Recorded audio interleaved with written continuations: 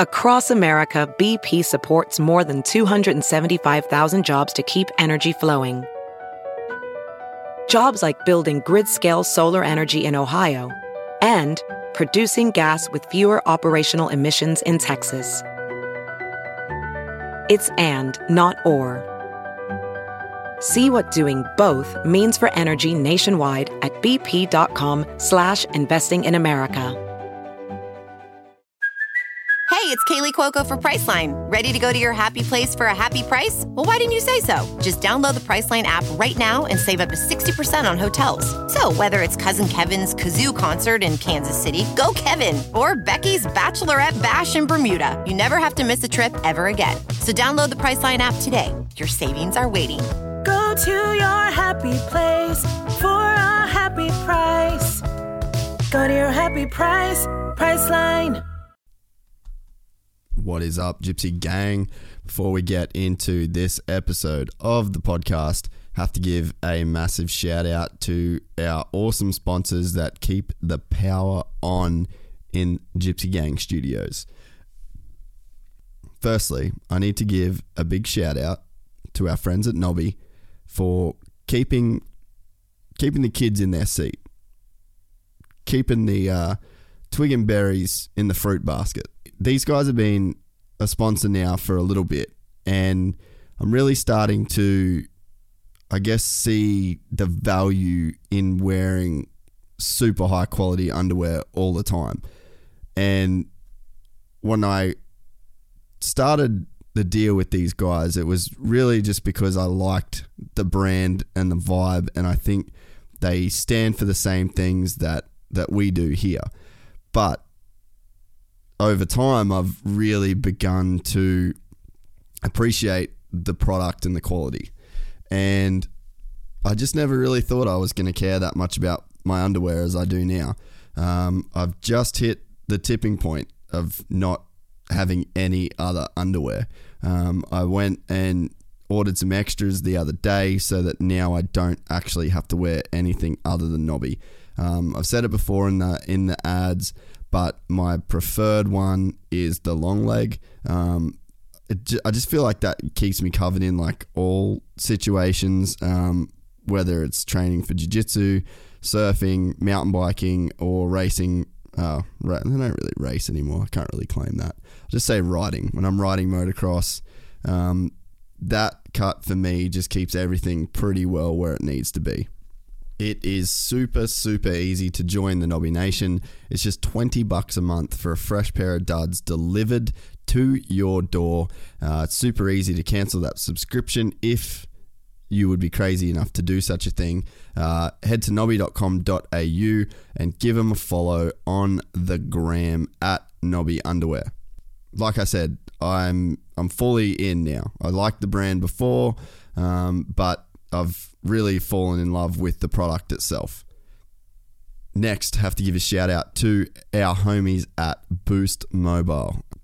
We've had a lot of great feedback from people who listen to the podcast that have made the switch, and we had the call out going for a while, just asking kind of if you've switched and where you'd heard of it, and we got a ton of responses. I'm really grateful for the people that did respond to us, and it seems like the feedback that we've gotten anyway is super positive for the people that did make the switch. $50 gets you 20 gig of data. It's super easy. You can get a SIM card at Servos, or you can head to boost.com.au and make the switch. I have not regretted making the switch at all. I'm never looking at how much data I've got left because I've got more than I need.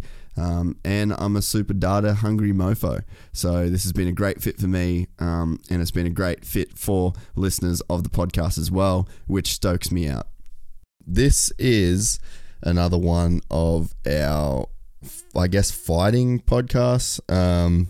Meeting a lot of really cool people in, I guess, this, like the industry, the game, whatever you would like to call it, through my own training. And I know that like there's some people that DM, they're like, oh, I don't really listen to as much of the fighting ones as the other ones.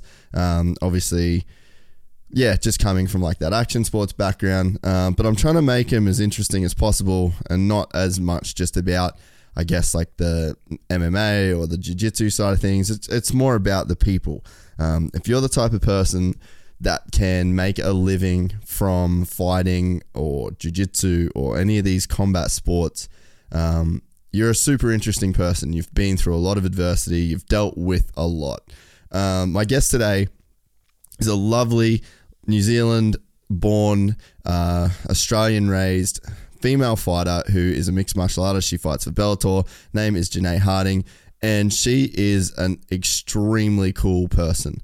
I followed her on Instagram for a while. She's followed the podcast for a while, and she's someone that I wanted to get on because I just really respect the way that she, I guess, conducts herself, the attitude she has when she goes into fights, and she's a super good looking girl that could essentially be some kind of like fitness model.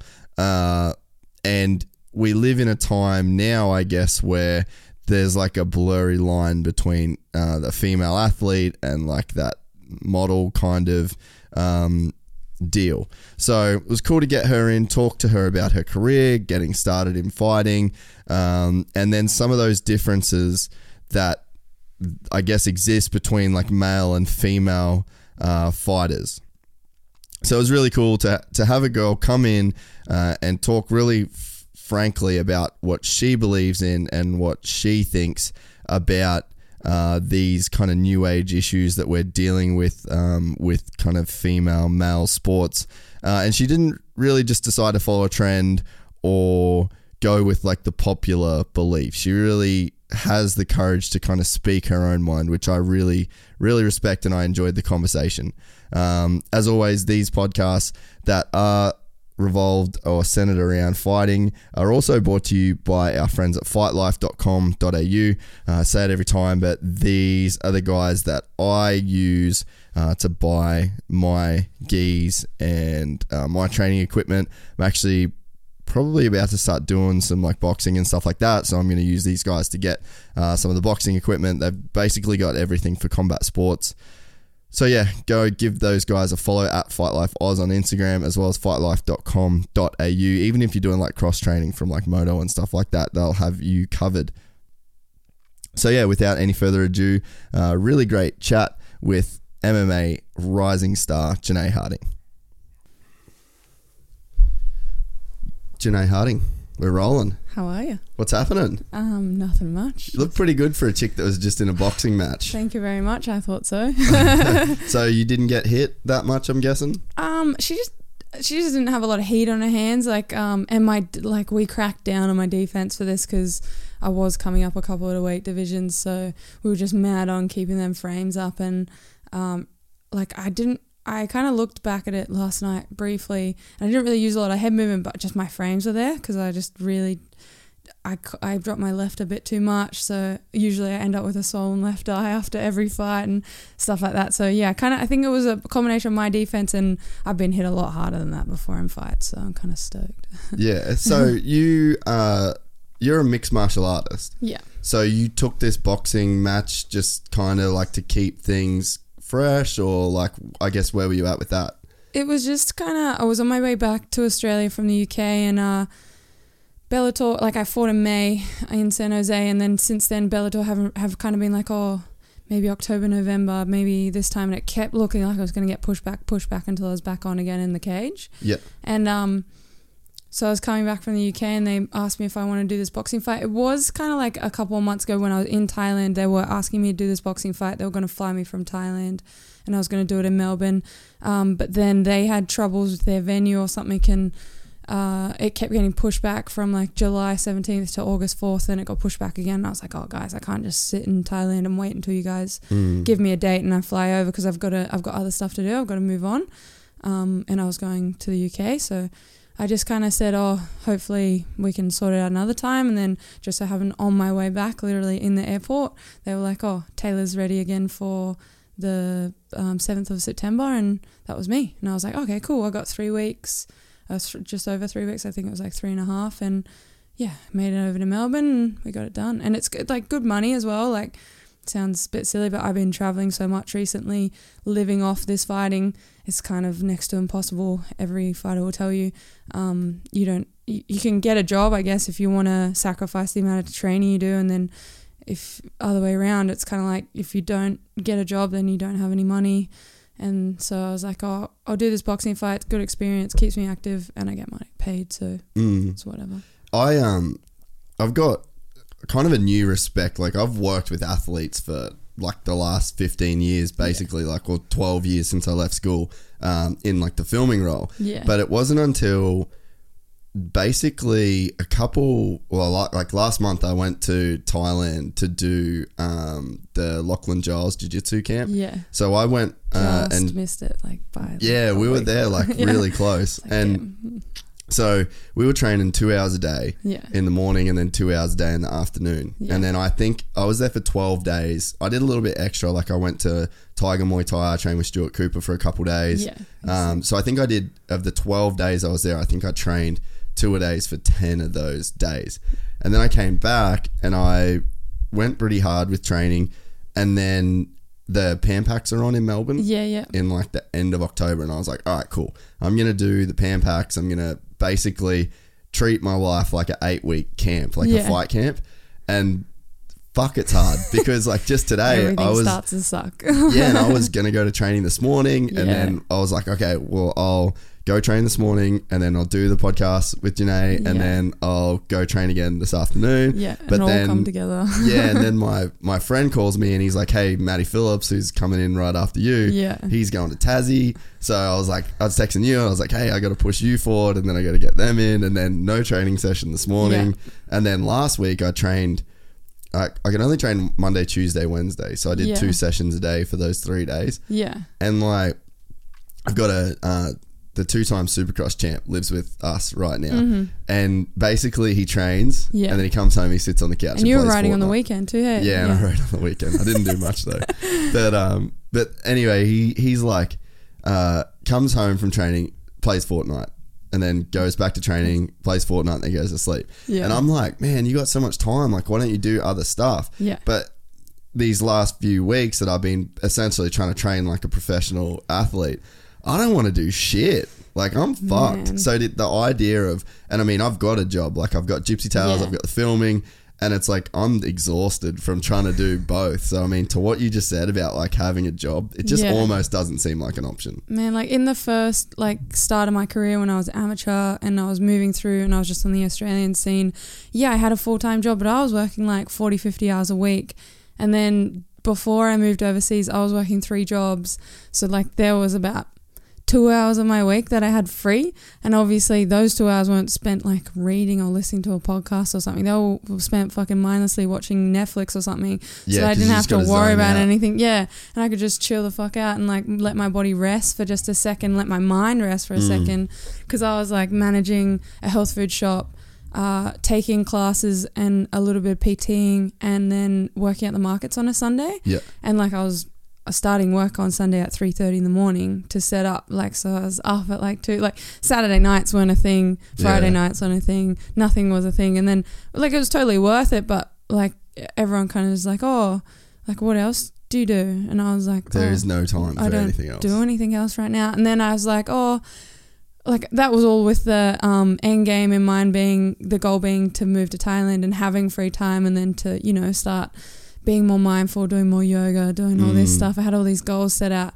Got to Thailand, you train in the morning, you want to go to sleep in the middle of the day after you eat, then you train in the afternoon, and then you're just like, fuck. Yeah, it's just a neck level thing, because like you just like the heat takes so much out of you. You end up wanting to sleep. You either have to compensate it with sleeping or eating, and I don't want to eat too much because I'll blow out too far. And then so you got to sleep more, and then you get over to Thailand. It's such a social place too, like because especially on that street on the Soi, everyone's all there, like, and you always you're talking about like the Tiger Street. So that's called Soi Thai Ed, so a lot of people just call it the Soi, because it's got Phuket Top Ting down one end, Tiger down the other end. Then you've got all the other gyms in between, and the CrossFit gyms and the Muay Thai gyms and blah blah blah. It blew me away, man, when I was there. Like, I had no idea because my camp was at Absolute, which is Rawai. Yeah, so it's kind of like a little bit out of the way. Just like, because I still haven't been there, but I've heard about. Do you know Joe? I met him when I was there last year. Dude, he's the best. He's funniest dude, man. Fuck. Oh, like I was just in because I was just in Melbourne. I was hanging out with Tao from the Collingwood Absolute. Oh yeah. The guy with the dreads. Yeah. And he's awesome, but he was filling me in about the whole Absolute in Thailand, and I was like, oh, Joe's a loose unit, but he's like hilarious to hang out with. Like, he had so much fun with him, mate. And I was like, oh, like he's been to Thailand, so like he's like one of the best vets of Thailand, like one of those people who's been there for a long time. He's done like 150 fights or something. Yeah, as well. And then he's still getting in trouble. Like, dude, I'm like, bro, like I knew that after getting here for like 2 weeks, and I was like, okay, don't go to Batong, do this, don't do this. Like, but he dude, he's like, we have a group chat with a couple of boys that I met on the camp, and it's called Thailand Underground. Yeah. And man, just like, because he's there obviously still. Course, yeah. And like the shit he sends through, man, just makes me laugh so hard, eh? So funny. Like, once you get into it and then you like meet everyone, you just change your standards, I think, as well. Like, you're just like, oh, that's normal that there's like this going on in Batong, or like you're going here for a massage or whatever's happening. You're like, that's Thailand how the boys are. Yeah. You're like, okay, cool. But yeah, it is what it is. Over there's like a whole different world. Man, I had no idea what I was getting into, especially because I'm new just to jiu-jitsu in general. Yeah, true. So it wasn't like I'd got a lot of experience and knew what I was kind of getting into, but it was hands down one of the best weeks of my life. Yeah. And I want to go back for the Craig Jones camp in November. Oh, yeah. I might go over for that then. Dude, yeah, I'm really keen. So it's like a another camp with him at Absolute. And like, just to live for a week, and like my phone didn't work unless I was at the resort, but then the resort Wi-Fi, it's not like it's great. No. So half the time I didn't even have Wi-Fi in the places where I should. Yeah. So I was just like, fuck it, I'm out. It's like I just checked out for a week, and don't worry about it. It was jump on a scooter, go somewhere. Yeah. You're in Rawai. I mean, that's such a dope area. Yeah. I'm kind of glad that it was in Rawai, not on the Tiger side of town, because I never stay on the street. Like, never. Just, it's pretty full on. Not because I don't like it, but just you don't get a break. Like you walk out your door and you're like, oh hey. You go to sit down at breakfast, and then you can't have like a just 2 seconds to yourself. You don't feel like downtime. Yeah. So it's just constantly like, oh, I see you guys like twice a day at training and around the camp, which is one of those places that you can spend like 4 hours a day at, because Tiger's so fucking huge and ridiculous. So you like go there, eat, maybe train again, and then like, because I was doing I'll do a morning class and then I'll help out with the boxing or do the boxing, because you can do like 2 or 3 in a row, and then maybe yoga's at like 11:45 and like lifting's at 1:30, so you can just literally continue your day just training. And then you're like, at the time you think your body's catching up to it, but it's not. But then you want to like get away from Tiger, especially on the weekends, and you want to just drive somewhere. I just kept driving north. Like I just kept finding all these like cafes and places like up north. And when I was there last year, we had a motorbike as well, which was just like a little bit more freedom. Like you just a little bit safer on a motorbike. Yeah. As much as the mopeds still go about the same speed, it's just like a little bit better, and you can drive it for longer, and you kind of rely on it. You can vine through all the people and stuff a little bit. You're a little bit more in control because you can change gears and shit like that. So I was like, oh, I'm taking this thing up north, like near the airport and stuff like that. Yeah. And I had a couple of Thai friends as well, which helped. So if you take them with you, you're not going to bump into any trouble. You're not going to get stuck anywhere. They can haggle down like food or whatever you're getting. You're not going to get ripped off and all that kind of stuff. And they're going to know all the little spots. So I was like, oh, I like this place, but you got to get off it every now and again. Yeah. Did you do many fights while you were in Thailand? Just like kickboxing fights? I've only had 2 that were both in Thailand, but for me, it's like, there's not a lot of small Asian people in the world. And there's like, if I do fight, it's usually against a foreigner. Yeah. And that again, it's like, there's not a lot of heavier girls that come over to Thailand. I mean, just like, as you can see by the divisions that are most popular in the UFC and in boxing, you don't get like those 72, 73, 74, 5 kilo girls. So it's like, I could only I put my hand up a lot of times when I was free and I didn't have any MMA lined up, but when I did, it took maybe like a week or two to get matched up, and then you finally get matched up and they're like, oh, you're going to fight on the Friday, and then it gets to the Friday, then like, oh, you're going to fight on the Saturday, and you're like, okay, cool. Like eventually this is going to happen, but yeah, it's all a bit like, not messy, but it's just how they are. It's just ties. Island, like there's fights on every day, so you can put your hand up and you'll get it, but it might take a week or something. It might not.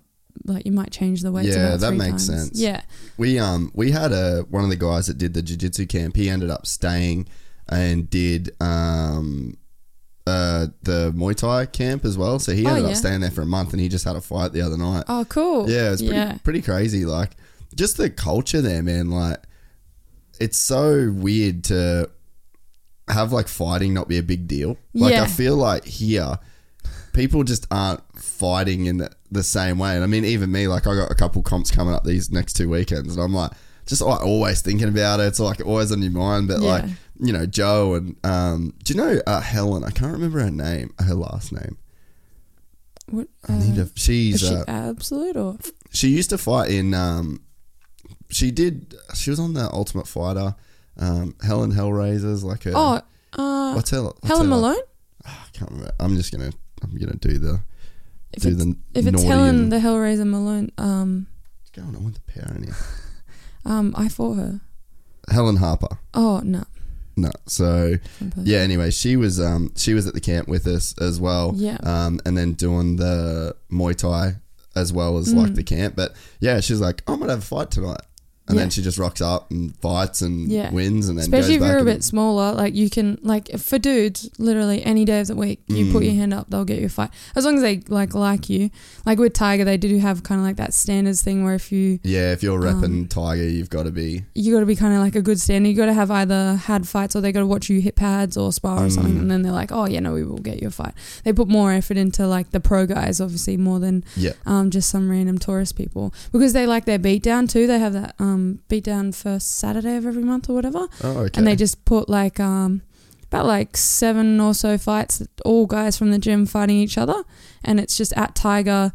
They set up a massive all you can eat like buffet, and you got seats in one of the rings up, and then VWAT, the owner of Tiger, just like MCs it, and then you just watch all these super amateur fights, like they wear shin pads and shit, but it's like, it's good. It's like a good morale for everyone, because everyone's kind of like they have something that, like, they come over there to do their fitness camp, like maybe they are like overweight and they're just going to Tiger for 6 weeks to see how they go. There was a ton of that, and that really surprised me. Like, I thought it was super cool too, though, that there was like, man, there was dudes that were like 300 pounds walking around there, and you could just tell they were struggling. Like, it was insanely hot, and like I'm fit and I was on struggle street. So I was like, man, you boys are really putting it in. But that whole street's like CrossFit and all of these people. Like I didn't really know that Thailand was this crazy like fitness foreigner. Retreat. Yeah. That all these people were like going there to like get healthy. There's just all these white people on this one street in the middle of Thailand. And you're just crazy. Like, what's up guys? Like everyone speaks English. All the restaurants, they all speak English. You know, like it's all accustomed. And it's, I don't know if you realise, but like if you went to Patong or something, it's like a lot cheaper than Patong. Like that side of the island. Yeah. There's cheaper places than Chalong for sure, where Tiger is, but it is a lot like a lot less touristy and commercial than like Patong, because then you go to a restaurant and you end up paying like 400 or 500 baht for a meal. Yeah. Rather than which is like pretty Western prices. Which is pretty like expensive. You're like, oh, like especially if you start living there, like Joe will tell you just like, oh, I'm not spending 250 baht, which is like the Australian equivalent to like less than like $10. Yeah. And for us that's cheap, but when you get over there, you just change your standards. You're like, fuck that, I'm not paying 250 baht, like 100 baht, like maximum kind of like meals and stuff like that. And some of the street food's like 60 baht, like you can get chicken and rice, or like pork and rice or something, 60 baht, which is $2.50 or something. What was that? There's one, it was like a cafe kind of chain. There's one on that Tiger Street. It's like Shake Shack, not Shake Shack. Oh, yeah, The Shack? The Shack. Yeah. Yeah, that's owned by an Australian dude too. Yeah, and he charges like a wounded bull. We ate there a bunch, and I was like, you know what? Fuck this shit. I'm not paying for this shit. Like the first time I ever went to Thailand, I went for like 10 days. And I was living it up, man. I was just like, yeah, we'll go to The Shack, we'll go to Muscle Bar. And then I was like, we've got all these places. And then I started living there, and I was like, oh, you guys want to go to the shack? I was like, oh, I can't afford to come there. Like, I was like, can we go like to the place across the road? There's a place called the Rich House, and it's like super cheap, like run by some Thais, and they're just like 120 baht for a chicken wrap, and it's like giant and stuff like that. And it's just like, yeah, I'd rather go across the road, like next to the 7-Eleven. Once you know the spots, yeah, so much better. And you're just like, oh, I'll meet you guys later on then or something. Yeah. Like, I'd rather not. So what got you into fighting? Because you don't look like the stereotypical fighter. Like, for people just listening, you're a very good-looking girl. Normal, and you would not expect that you would want to get punched in the face for a living. I was like, let's fight my life away. Yeah. So where did that first come from? I did like when I was younger, my mom's a single parent and I'm an only child, so her kind of way of keeping me occupied and keeping me out of trouble was sort of just like chucking me into every sport possible. And as much as I didn't like, to this day I don't even know how she did it, but I did like every single sport you could think of. Like I did hip hop dance, I did basketball, I was pretty good at touch football, I did hockey for a little bit. Hockey's pretty big in New Zealand too, like that's kind of like the norm of doing sports. I did heaps of shit, and then like when I was about 10 or 11, I started karate. We were just like, oh, maybe we should try martial arts and like give it a go. And we're like, oh, we'll do karate first. And I started in Shotokan karate, which is kind of like a pretty westernized like type of martial arts now. And then I kind of loved it. I think I liked the individual aspect of it. As much as I'd done some individual sports, it was kind of just like I had me to worry about and my progress, and I could really hone in on that. And then I got my black belt, and I did some competitions and some tournaments and all that kind of stuff. And then I kind of just realized that it was a bit commercial. Yeah, did you have, because I did Taekwondo for years when I was a kid. Yeah. And I didn't end up getting a black belt because I started getting fights in school. Yeah. And I was like, I'm not horseman stance midsection punching some motherfucker. Like, I'm just going to try and knock this dude out. Yeah. And I wasn't like using any of this Taekwondo. Like I front kicked a dude in a bar once. Yeah. Oh yeah. I was like, came out of nowhere. I was like, that worked. But for the most part, like every single fight that you'd get into was like kind of messy and sloppy, and there's too much space. Like people can move like way too far away from you. Karate comps, they do point sparring, and you hit someone and then they stop it. Yeah. And you're like, bro, we haven't even got started. Like, how the fuck am I meant to get warm if I'm just like, all right, ready, set, go, and then punch. All right, stop, and then ready, set, go. All right, punch, and then stop. And it's like, what are we doing? This isn't a fight. Like, I get that point sparring, like the whole you get ideal the of sport karate is it's like jousting so almost. ancient. Yeah, but realistically, I'm not going to stand like that. And it's like, it doesn't really feel like a competition when you could. It's just like who gets there first. It's kind of like a race rather than a skill. Yeah. And then you can't like build it into like a craft as such. Like you can't get a pace and a rhythm. Nah. You're not flowing. You're not doing combos. It's not really like a thing. And you're not really defending. You're just kind of like trying to get there first. And I was like, oh, you guys are just like, I think I got charged like $150 for my black belt to get my black belt to grade for my black belt. And I was like, why am I paying for something that I've earned? I've been training here. Yeah. And then I was like, would you guys fail me if I was shit? Like, I was like, how do I know if like, I paid my money, so surely I should get this belt at the end of it. And it's kind of like, I was not going to be able to defend myself out of a paper bag. Like, if I got up to 18 and was in the like Cavalav or something, I highly doubt I'm just going to do like an up block and figure it out. It's like not going to happen. So I was just kind of like, oh, I'm getting a little bit too mature for this, and it's not. I'm not getting out of it that whole ideal of Karate Kid and fucking this is going to change my life and I'm going to be a sick ninja at the end of this. I'm like, I can't do anything with all this stuff. And so I was like, oh, I'll find something else. I didn't even really know about MMA, to be honest. Like, I started when I was 15, which is about like 9 years ago. So like I think UFC 1 was only like 10 years in or something like so. Yeah. I mean, it's only like a 20-year-old sport. Yeah. I didn't know shit about it. It wasn't on TV, like especially in Australia.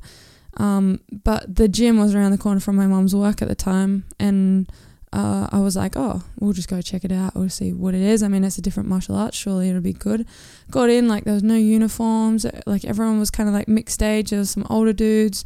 I was the youngest person there because I did go to like the kind of advanced-ish, like intermediate adults class, because I was like 15, but I was always been like a big kid as well. Yeah. And then I had that background. Skills, yeah. So I was like, I'm not going to do the kids classes, and I'm not going to do like super beginner.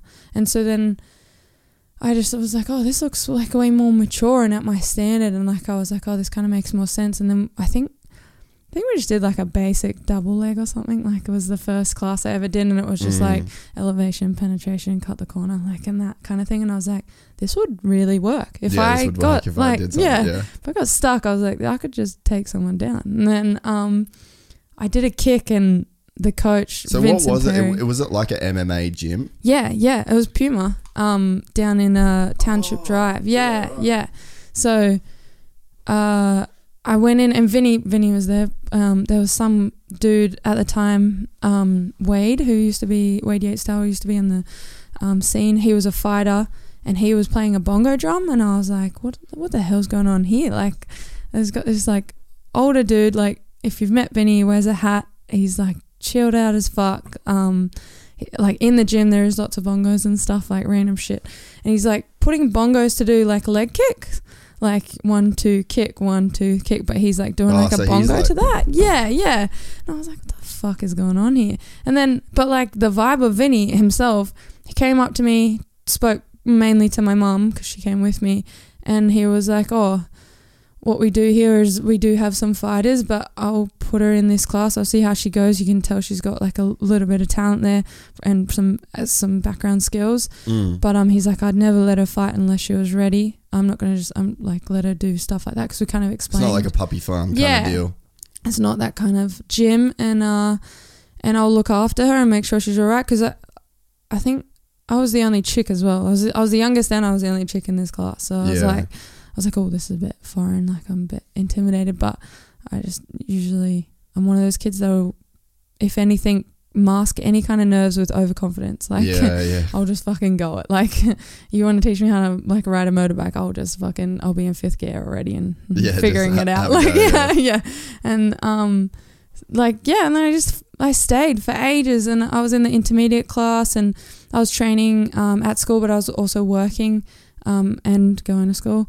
And it was a perfect time in my life to start, because it gave me a mature community outside of school, and it also was something that I loved. I enjoyed building it. I didn't really do a lot of jiu-jitsu like separately, like just the jiu-jitsu aspect as itself, but I did like bridge and rolls and like you kind of did like the base scissor stuff. sweeps, general MMA type things that you kind of say now, and I just stuck with it. And as soon as I got out of school, it kind of got to the point where my mom wasn't taking me to training anymore, and she wasn't paying for it, because she was like, if you're an adult now, if you want to do it, you gotta do it yourself.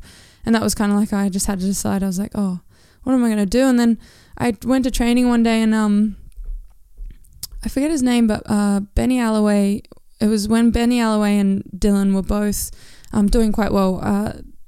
Ben had already come out of the Tough Smashers, and we had, I'm never going to remember his name, but we had a coach from America over at the time that was there for Benny, and we had a lot of hype around our gym. Ben Nugent? Ben Alloway. Oh, okay, yeah. And then Dylan Andrews was also just about to go into the Ultimate Fighter, or was already in. Okay. So we had like that kind of like 2 UFC guys in our gym. Heaps of hype going on. Everyone was that kind of like, a high. Yeah, that was like, man, maybe this is something I could do. Yeah. And then we had a coach from America following Benny around a little bit, and he was taking the class once. He made me do a single leg in front of him or something, and he was like, you have to either decide if you're going to do this as a hobby or as a career. And I was just like, nobody's ever asked me that. Like, I was kind of like, I never really thought I could do it, because females weren't even in the UFC as well. So I was like, where can I go? I can go to Strikeforce, was still around, but I can go to Invicta, I guess. But I'm not going to make that much money in Invicta, and I'm probably not going to make a livelihood off it as well. And then I was trying to figure out what I was going to do at uni as well, because you finish school and everyone here's like, you get an OP and then you get into uni and you do that for 3.5 years or whatever, and then you figure it out. But I'm not an Australian citizen, and I can't become one. because of the laws were just a bit funny when I came over. So what was the deal with that? It's like you got to come over before 2010, and you got to have an immediate family member that was born here. So I got to have like a brother, sister, mother, father, whatever that was born here, and I don't. Like it was just me and mum came over when I was 10, and I think we just missed the cutoff. I think they are trying to change it because obviously it's a bit outdated now. But it's kind of like the different standards for since New Zealand's so close and there's so many of us over here, they kind of just want you to come over, pay tax, and then go and retire in your own country. Yeah. Which makes sense. Like obviously it would be a bit of an issue if you're paying everyone a pension when there's so many New Zealanders over here. Yeah. But at the same time, I can't get HECS as well. So I was kind of like, whatever I do at uni, I better fucking love it because it's going to cost me an arm and a leg to do this, and I have to pay up front before every term. And I was like, man, that's going to be hard. Like I'm going to have to work. I'm going to have to do it part-time. And I was like, I don't really know if I like anything enough. Like I was like, especially at that age too, man. Like, fuck, I've been through like 17. 10 businesses. Like, what? And all of them, I was like, this is the shit I'm going to do forever. And then I'm like 2 years and I'm like, fuck this. Yeah. So all my friends have fucking finished their uni degrees and they're like, I don't really like that job. Dude, 100%. I was like, oh, so glad I didn't go to uni. Like, I was like, maybe I'll do communication. Like, that was kind of like always something that I looked at, media. TV presenting. I wanted to be like a kids show or sports media presenter, and I was like, yeah, that'll be a good idea, I guess. Like, but it's not. I'm not loving it. I'm not passionate about it. And I was like, aren't you meant to be passionate about something you're gonna do for the rest of your life? What was your mum like with that? Was she like the kind of person that was like, just get a degree at all costs, or was she someone that like really pushed for passion in your life? She was just. Yeah, because she was brought up kind of being told you finish school and you get a job. You don't go to uni, you get a job. Like, especially in New Zealand and Christchurch, it's kind of like, and back in the day, it's just like you just finish school and you get a job and you maybe do that.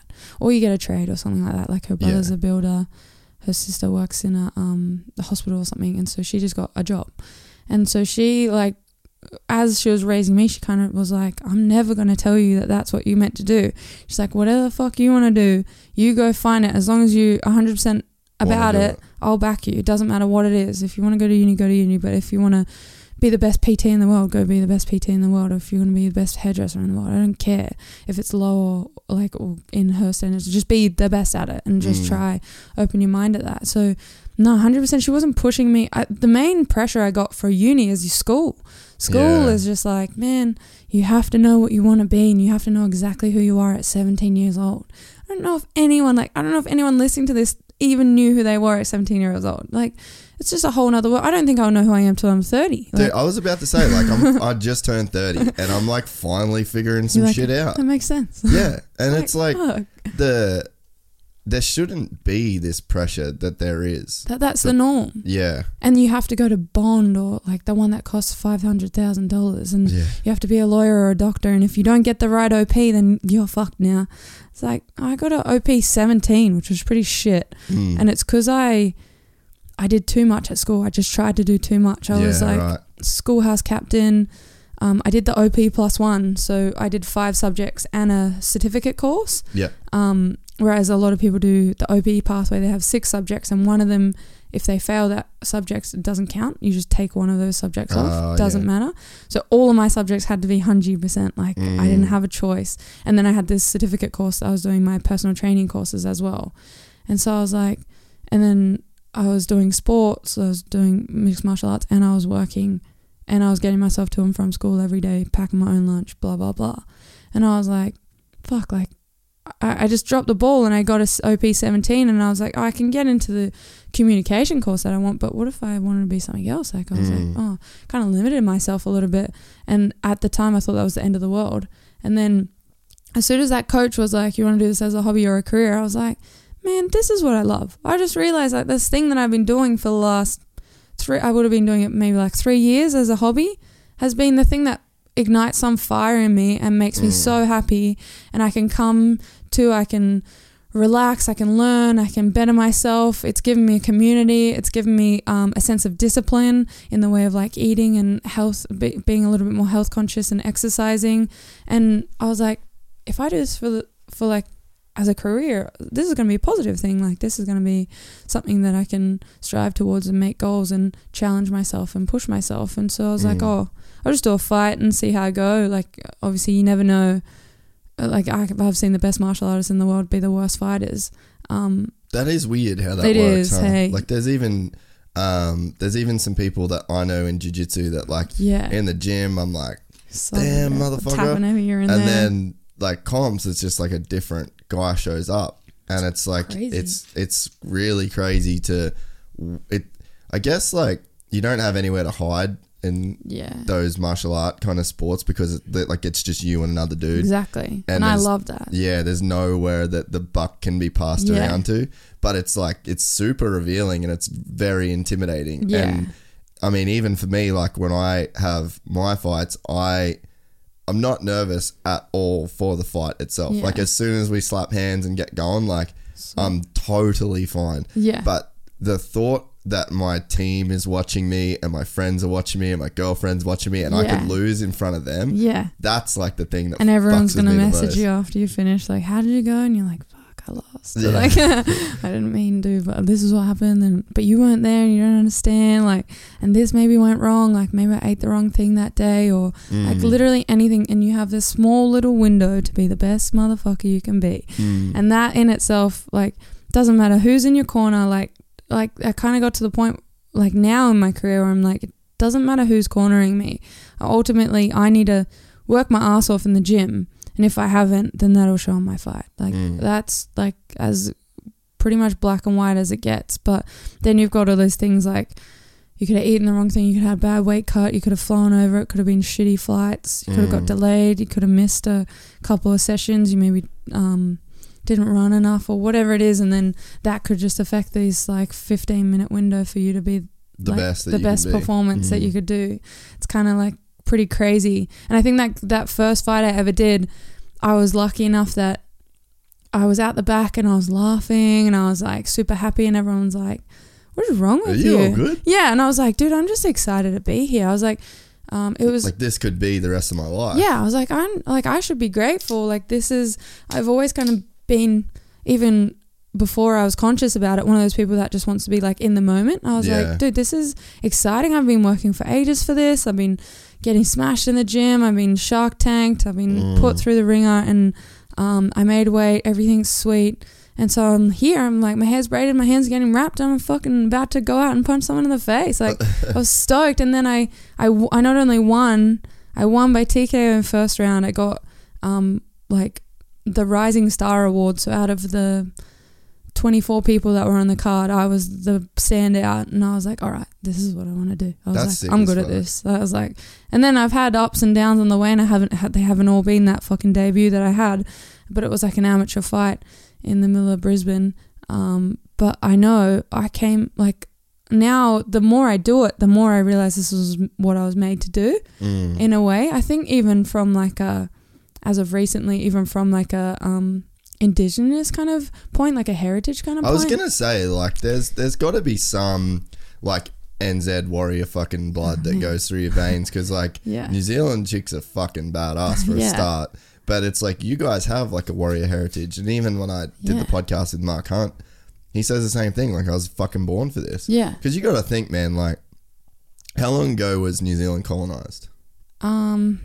Honestly, I don't know. I just know it's only like a couple hundred years, right? And we did well. Like in the kind of history of all Indigenous people, we fought back and we were winning. Yeah. And it was kind of like the treaty, the Waitangi Treaty that fucked us a little bit, and then a couple more dodgy fuck ups, and then all of a sudden we had our land taken off us. But in the way of like, I guess when you compare it to like American Indians or even Aboriginals, we didn't get just wiped out and taken over. Yeah. We were just like, fuck you guys. Some of the, like, when you go way, way back, some of the Māori tribes were cannibals. I mean, those cunts are crazy. Like we were vicious warriors, and even our women were warriors as well. Yeah, so it's kind of like, I was gonna say, like, everyone fucking picked up some shit and fought. Like, doesn't matter what happened. If we had to go take over some other tribe's area, the women that were back home weren't just chilling and feeding the babies. They were like fighting off whoever came into that tribe as well.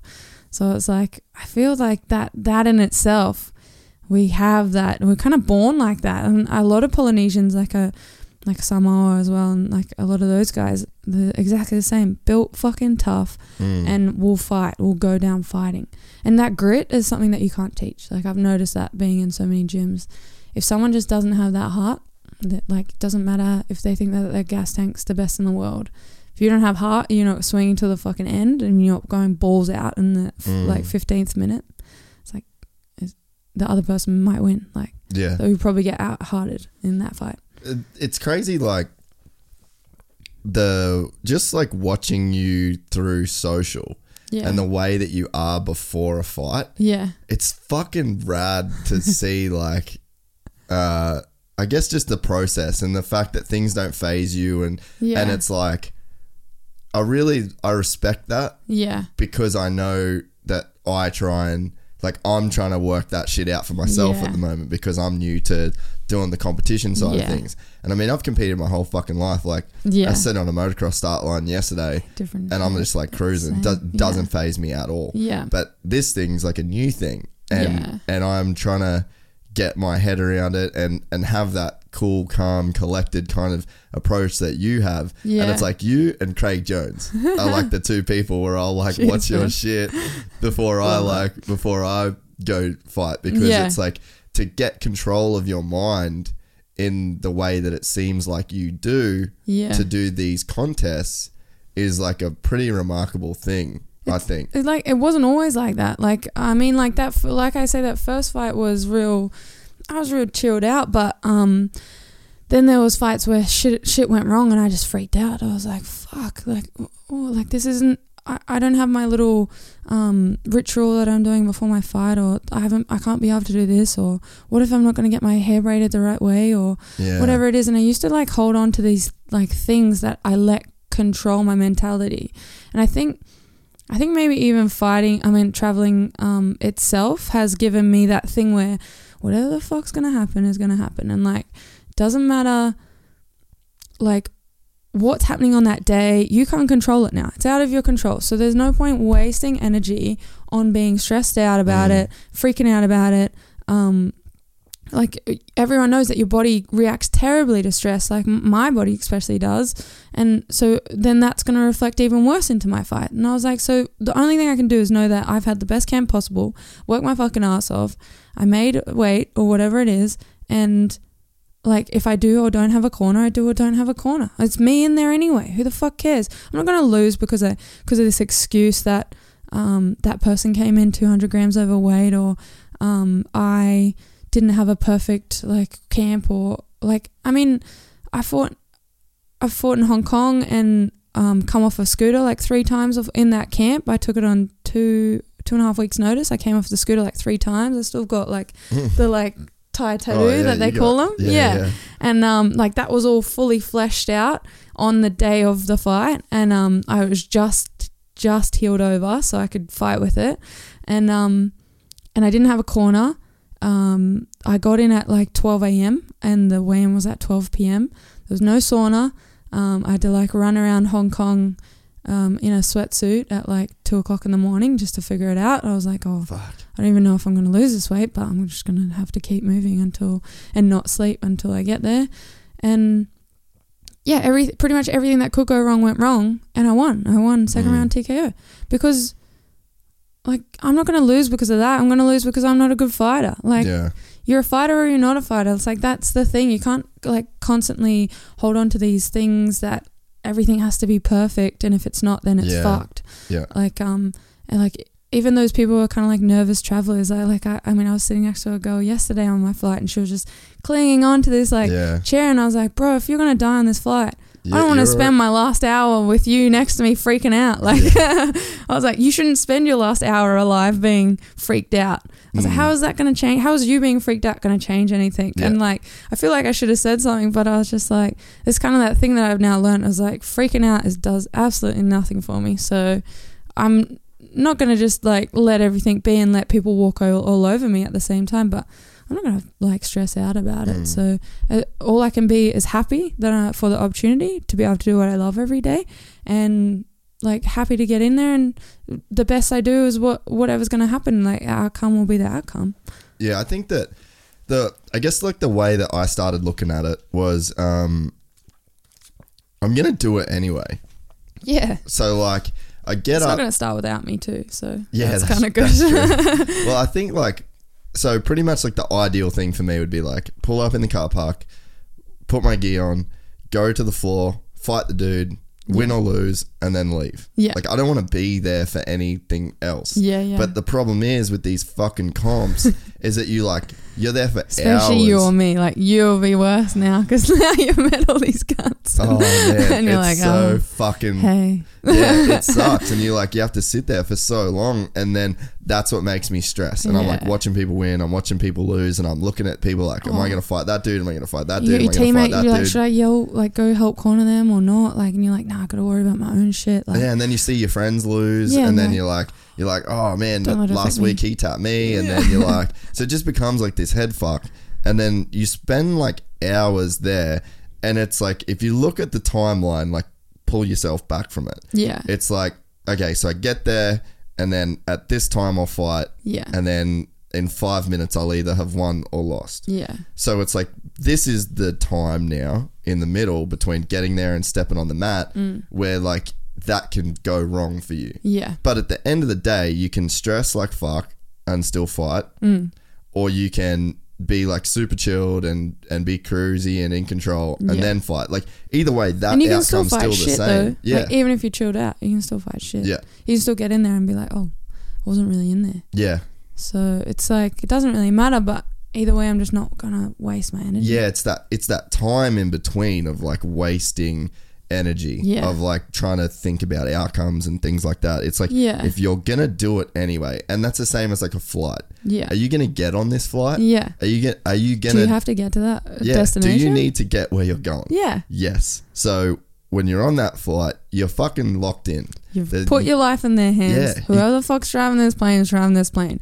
You are just a passenger in the back fucking seat. So sit down, relax. If we land, we land. If we don't, well, fuck, it's been over. swell. Like, yeah. That's it. It's not that I'm not afraid of, like, I wouldn't say I'm not afraid of death, but I'm just going to let it happen. Like, I'm not going to freak out about it. Something like, I'm one blimp in the world of Yeah. a million people, and I've lived a good life, and like my mum will miss me for sure, and it'll be shit, but oh well. But like, the odds of it you was my dying in a time, like- fucking plane yeah, crash exactly. I mean, I've been are on so small. 26 flights this year alone, so Yeah. like I'm like, oh, clearly they're not that bad. Like, like Yeah. Pretty. none of them Pretty have safe. crashed so far. So Yeah. I've got pretty like good faith in them. And like, yeah, it might be a bit rocky, but it's called the air. We are literally 10,000 feet off the ground. You can kind of expect there to be a little bit of a wind up here.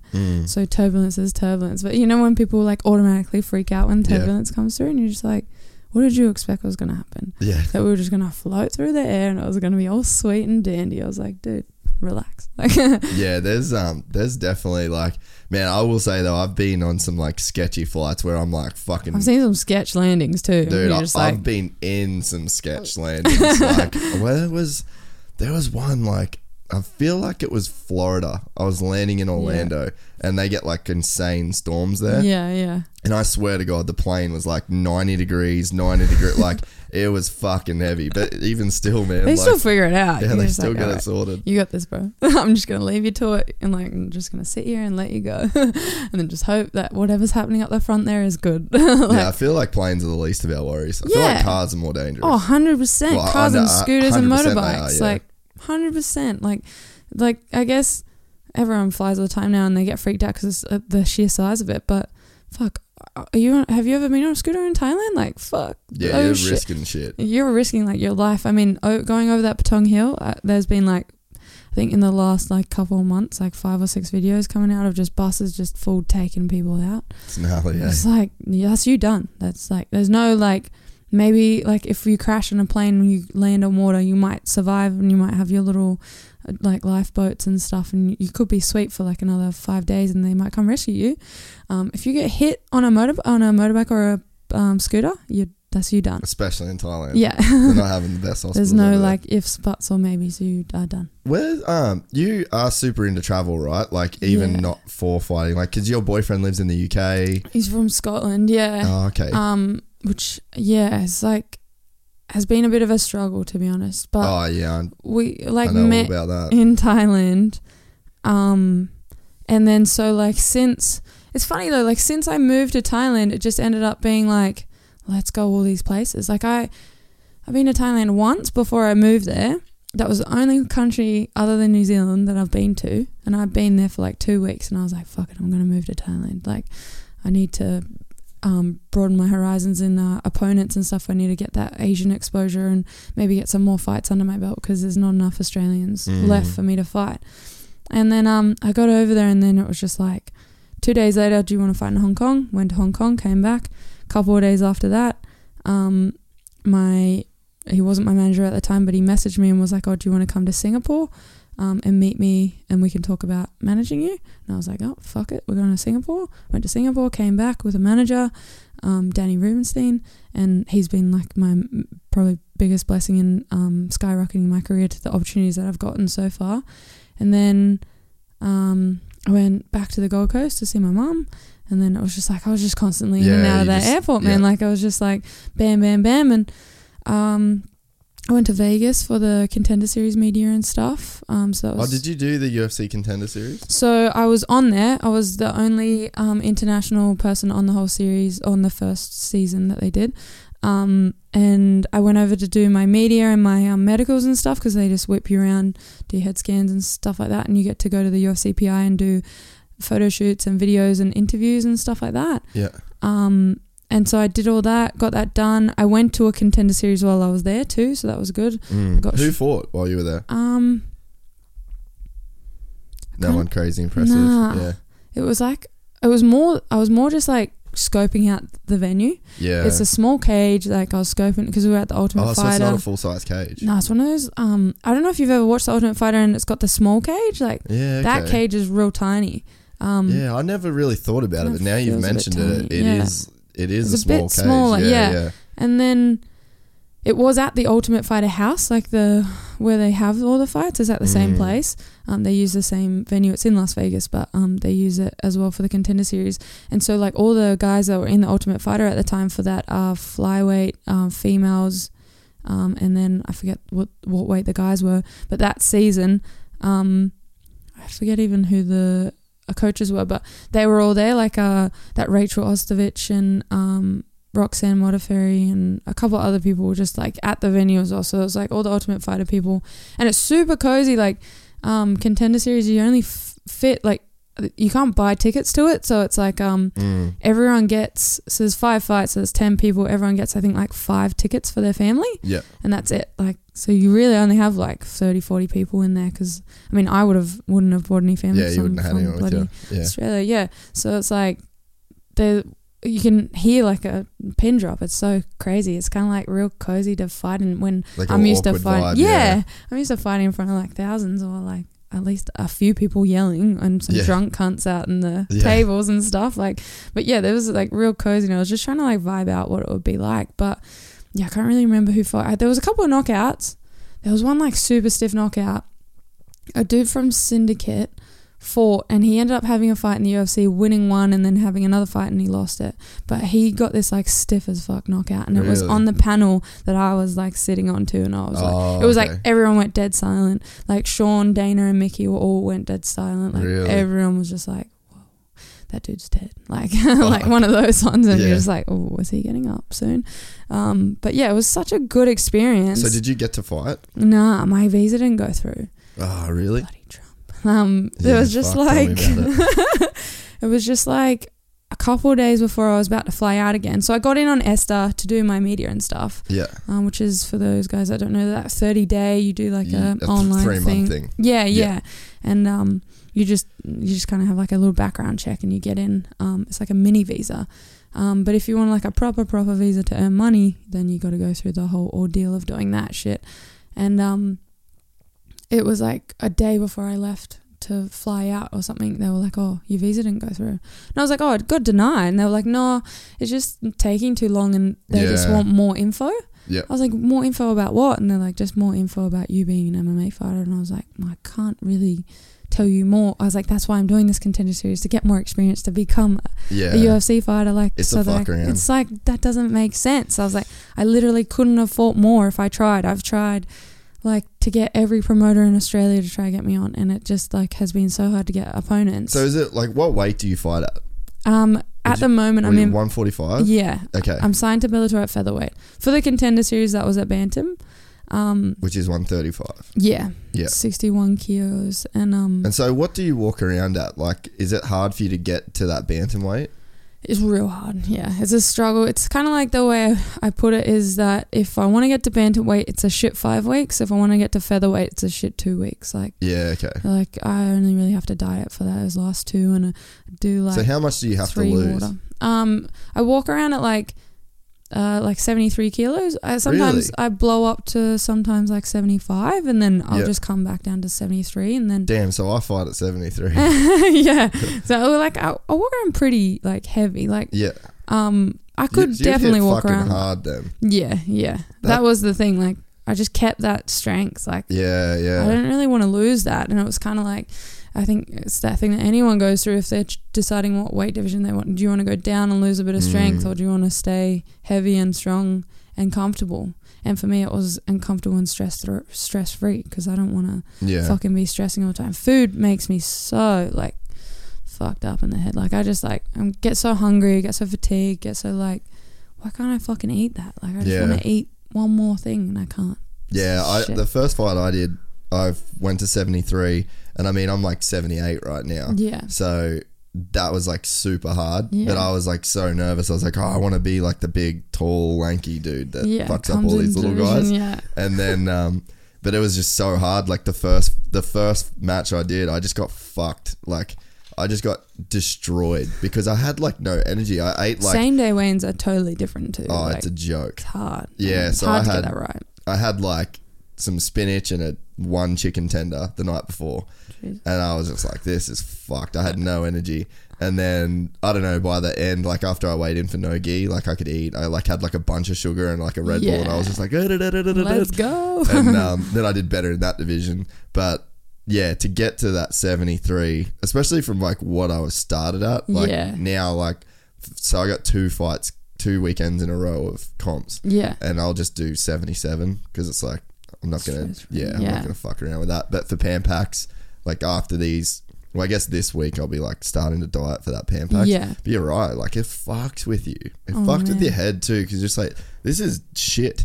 And like, man, can you imagine like Darren Till, like how much weight he just had to cut? He's massive, man. Like what was he? He was like 182 pounds on the Wednesday before the fight. So he had to lose 12 pounds, which is what, 4 kilos? Oh yeah, a bit more, maybe like 6, 4. Oh yeah, because it's 2.2. Yeah, fuck that noise. That's actually not as much as I expected for him. So he must have fixed things up. Yeah, he said he cut like a bunch before that. Yeah, because like I do about 4 in the week. Yeah. Like, but most of that, when you think about it, like most of that is it's like difference between diet and fight week diet. Yeah. Fight week diet strips you just of numbers on the scales. Like so you got the water loading, you got I do the chicken and nuts thing as well, and like that strips me down to like I probably start the water cut at like, I think I did it at like 67 for that last one, so I only had like a kilo and a bit to do. Yeah. So I only did 2 saunas, and I was like, sweet. Yeah, because I lose about 2 kilos every sauna, like in a sauna sesh. Oh, see, like that's the thing with me. I don't. Yeah. Like you sit me next to like you, or I remember once I was cutting weight with my friend Shannon. We were both started at the same weight. We were both cutting to 61, and we both did like, he'll do like 20-minute sauna, I'll do 40-minute sauna. He'll lose a kilo and like 200 grams, and I'll lose 500 grams. Yeah, right. And I'll be like, like, well, I spent 20 minutes more than you in there. Yeah, and it's like a sufferfest too. Like 40 minutes in a sauna sucks, dude. You got like I got to the point now that I've done so many weight cuts that I'm just like, you're sitting in this thing for as long as you can possibly do in the first one. You're gonna have like this weird little diz sesh where you're not gonna be able to see anything for like 2 minutes or something when you get out. Then you're going to just have to pick yourself up, put your best self back in as long as you can possibly do. Because, are you wearing like a suit as well in there? Or you just depends. If I've got heaps to do, then yeah, for sure. Because it will just do that a little bit more. But at the moment, I've just been doing sweet sweat like that. that gel stuff. It's like abalone type thing, and chuck it on. It jams your pores so that you end up sweating more. Yeah, right. And like that in itself is kind of doing more than what a sweatsuit would do. So I'm just like, sweet. So it does bring like a couple extra 200 grams or something, which you want. Yeah, and so I guess the thing too, like for people listening, that it's not like a massive fight audience. Like I talk to people like you just because I'm insanely interested. Yeah. But there's like nowhere to go. Yeah. So it's not like you're cutting all this weight because you want all of these advantages. Like there's just no weight divisions for you to go. No. Like 145 pounds is like the heaviest division for a chick. 100%. And you walk around a lot heavier than that. Yeah. So it's like you're kind of forced to do this. Yeah. I'm like, I am comfortable at 145. I could walk around lighter if I wanted to be. And even maybe after this contract, I'll go to Bantam. But it's like the first ever, for those of you guys who don't know, first ever female weight division was bantamweight, which is 135 pounds. So that was what Ronda Rousey and Holly Holm and all them fought in. All those guys making names for themselves in that weight division, because that'll probably be the most popular division for a female to walk around at. And then people like Chris Cyborg, she's the 145 lady. But with Bellator at the moment, we have a much stronger featherweight division than the UFC does for females. Because I don't know what Bellator did, but they just fucking started signing all these chicks. And then UFC finally started, like they signed Cyborg and created this 145 division. There's no one for her to fight. Yes, she's fighting all these bantamweights. She's a scary fucking, she's an animal. She is one unit of a person. But she's apparently the nicest person in the world. I have walked past her once on the soy, and a couple of my friends have trained with her, but yeah, she's just like one beast of a human being. Yeah, it's pretty scary. Like she'd fuck up most dudes, I reckon. She does. Yeah, she does apparently in like inspiring and shit, yeah. Training and stuff. And like I didn't know that females could be built like that. Yeah. But apparently they can be. She's just one of those outliers. They're fucking everywhere. Yeah, like exactly. That, like a 7 foot, whatever, 6 tall dude. Like she was like my main motivation to fight at bantamweight too. I was like, 145. I was like, isn't that Chris Cyborg? And I was like, maybe I should just really try hard to get down to that 135 instead. Yeah, like I'd fight her for sure because I'm just one of those people. But at the same time, it's like that is not going to be an easy day in the office, like ever. And there's like a real legitimate, like, set of hands that she has too, like that's you not can't even sacrifice getting hit a little bit. Like, no, I can get hit like a lot, like in a lot of my fights people are surprised with unfortunately how okay I am with getting hit in the head, which is a positive and a negative of course, but I can't play that game with her. Like she's one of those people that you'll just be fucking running from. Run, throw a combo, run. Yeah, counter strike. Yeah. Don't take her to the ground either because she's a black belt. Yeah, because she's a black belt. She'll fuck you up. Yeah. So pretty much anything you want to do is kind of nullified. Yeah. With like, we sort of spoke a little bit about it before, but I've wanted to talk about the whole like women in sport thing with a female sports person because there's just so much fucking bullshit going around with it right now, and like, I guess timing wise is pretty good because the WSL, so the World Surf League, just announced equal pay for women. And it's like, it's a good thing. Yeah. But I think the conversation around it is not good. It's super negative. Like, yeah, because, and it's not even just women sports, it's just women standards as a whole. There's all these things like we need to have equality, but at the same time those same people that are asking for equality or are calling themselves feminists are kind of creating a double standard as well. Like there's factual scientific reasons why a male and a female are different, and obviously everyone understands that. So when it comes to certain things, you're going to have different, like not standards but just different outcomes. Yeah, that doesn't mean that you're getting treated poorly or something.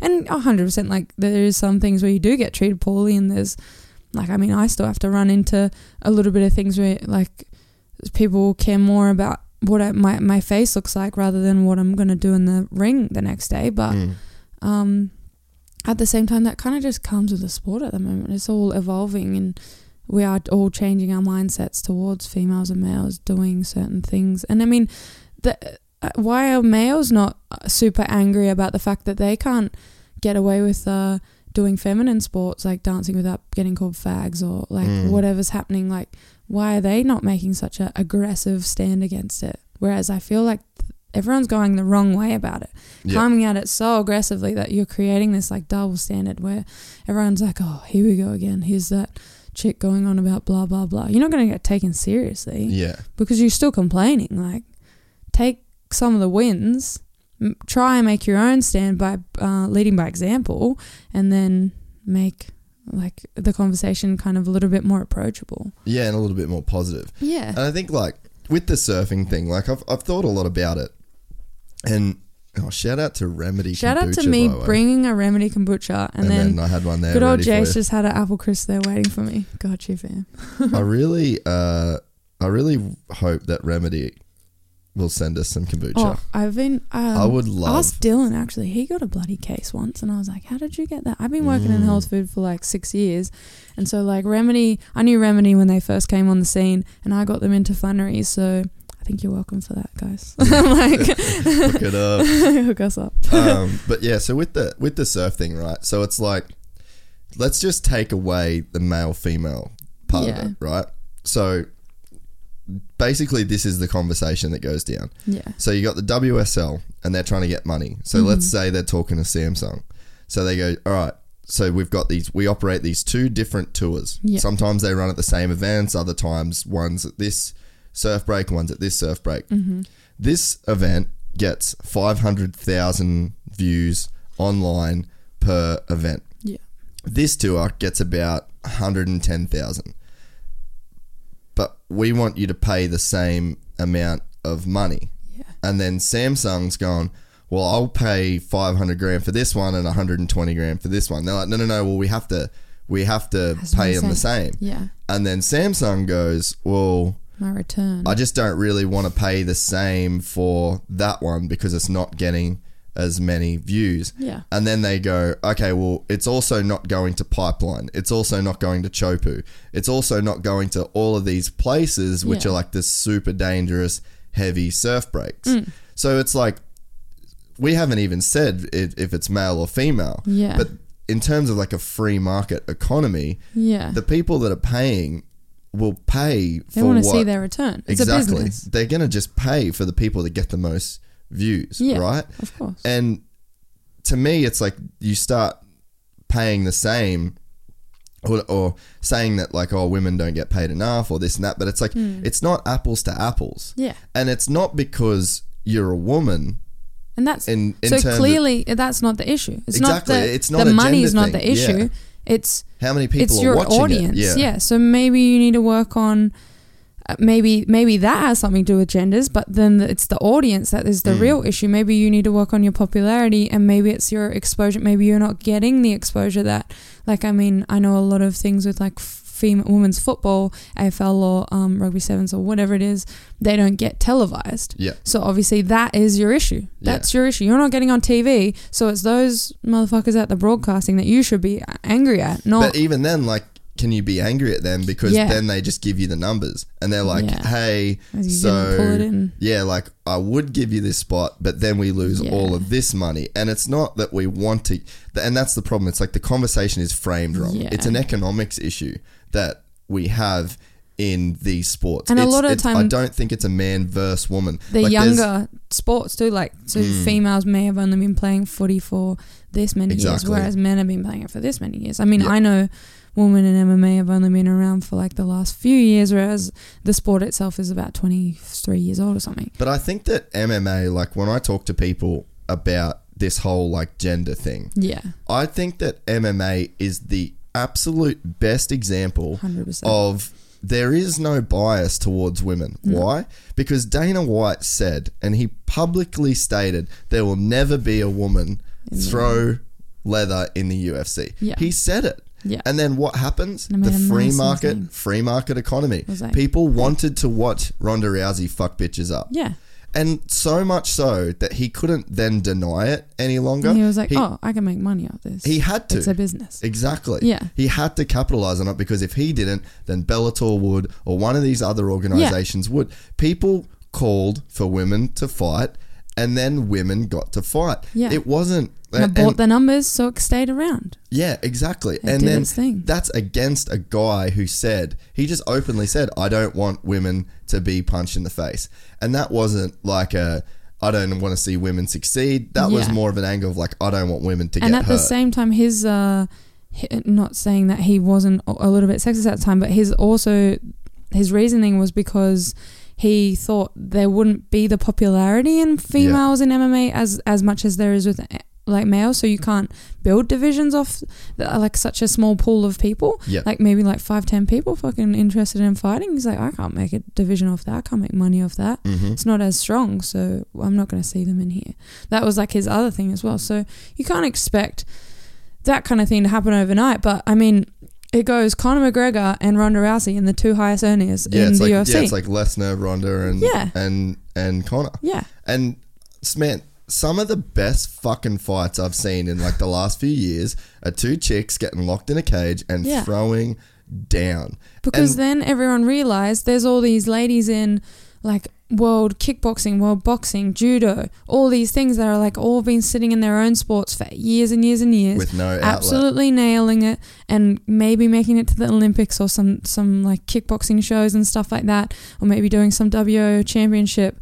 And then they're like, oh, finally the doors opened up for the UFC, so they come over to the MMA scene and they fucking kill it because they bring these like high level skills. Like Joanna Jacek, who's had like 110 fights or something crazy. She was just sitting there like, and then all of a sudden she had the open door to MMA, and she's been one of the like greatest pound for pound strikers altogether, not as a female individually. I mean, Joe said it like I think 4 times or something. He thinks she's like one of the, and she's amazing. And then you get a chick like Rose that comes along and lives in that shadow, has everything honed in. And it's like, the other thing too is that it's really hard to find sports where you don't have to modify the rules or the arena for women. So like with State of Origin, the women got to do State of Origin for the first time this year. Huge fucking fan of that. And the game was amazing. They played it for 60 minutes because they kind of made the call that like, these aren't professional women. They've all got jobs. They're professional, but live off it. They're not the Broncos. So the fitness isn't going to be there if they play the last 20 minutes. Then it's going to get sloppy. The product won't look as good. They're not playing at Suncorp, but it's not because the people at Suncorp are sexist dogs. Like, oh, we don't like you guys. It's the fact that they go, well, we just won't sell tickets. And it would probably cost more to have those women play at Suncorp Stadium and to have the lights on than that they would generate. It's just fucking economics. And when the conversation is about equality, it's like it's not the same. We're not comparing apples to apples. The men can go in and the men can make money on that. The women would go to Suncorp Stadium and it would cost money. Following that. So of course they're going to watch the men do it. Like, that's just what's happening. But I think that MMA is such a great place to like point the conversation and go like, look at this. This works. Why? It works because they fight under the exact same rule sets. They fight a championship is 5 5-minute rounds. A normal fight is 3 5-minute rounds. Exactly the same as the dudes. All the fucking rules are the same. The cage is the same. Everything is the same. Main card, doesn't matter. They're on like big fucking highlight, like massive shows, and they're on little fight nights on the weekends and stuff. Doesn't matter. They're all there and just put in just as a normal male fight, not necessarily placed at a certain place, but based on their own kind of records and whatever their kind of based experiences. On their merit, so they're going to put in exactly the same as the guys. It's not like, oh, we'll put all the chick fights on the bottom or put them at the end so that people watch. And the reason why is because people want to watch them. Yeah, exactly. You know, so it's like, I mean, the amount of like female fights that I've seen get so much like attention at the moment is crazy. Like, they get just the amount, everyone goes crazy for Thug Rose versus Joanna 2 just as much they have about this Darren Till versus T Woodley. Like, and why? Because the product is just as exactly good. The same. Yeah. So it's like so exciting. But at the same time, I mean, after doing boxing on the weekend, they're still in 2-minute rounds for females for pros, whereas the males do 3s. I'm like, so if I'm a female, I'm going to be not as strong, which I get. but that doesn't mean that my cardio is going to be any less than a dude. So why would I need a shorter round? Yeah. They only just changed the amateurs to 3s, I think. And I think they're looking at changing it. But I'm like, dude, that sport in itself is so much older than MMA. Like, why is that not getting, like, understanding, oh, we've got this MMA scene that's exactly the same. Everything's working perfectly fine. But then we've got boxing. We've just pulled it back a notch. Yeah. It's like, it doesn't make any difference. And I think, too, like, if you want to go the equality route, Ronda Rousey has made a fuck ton of money solely off being a woman. Yeah.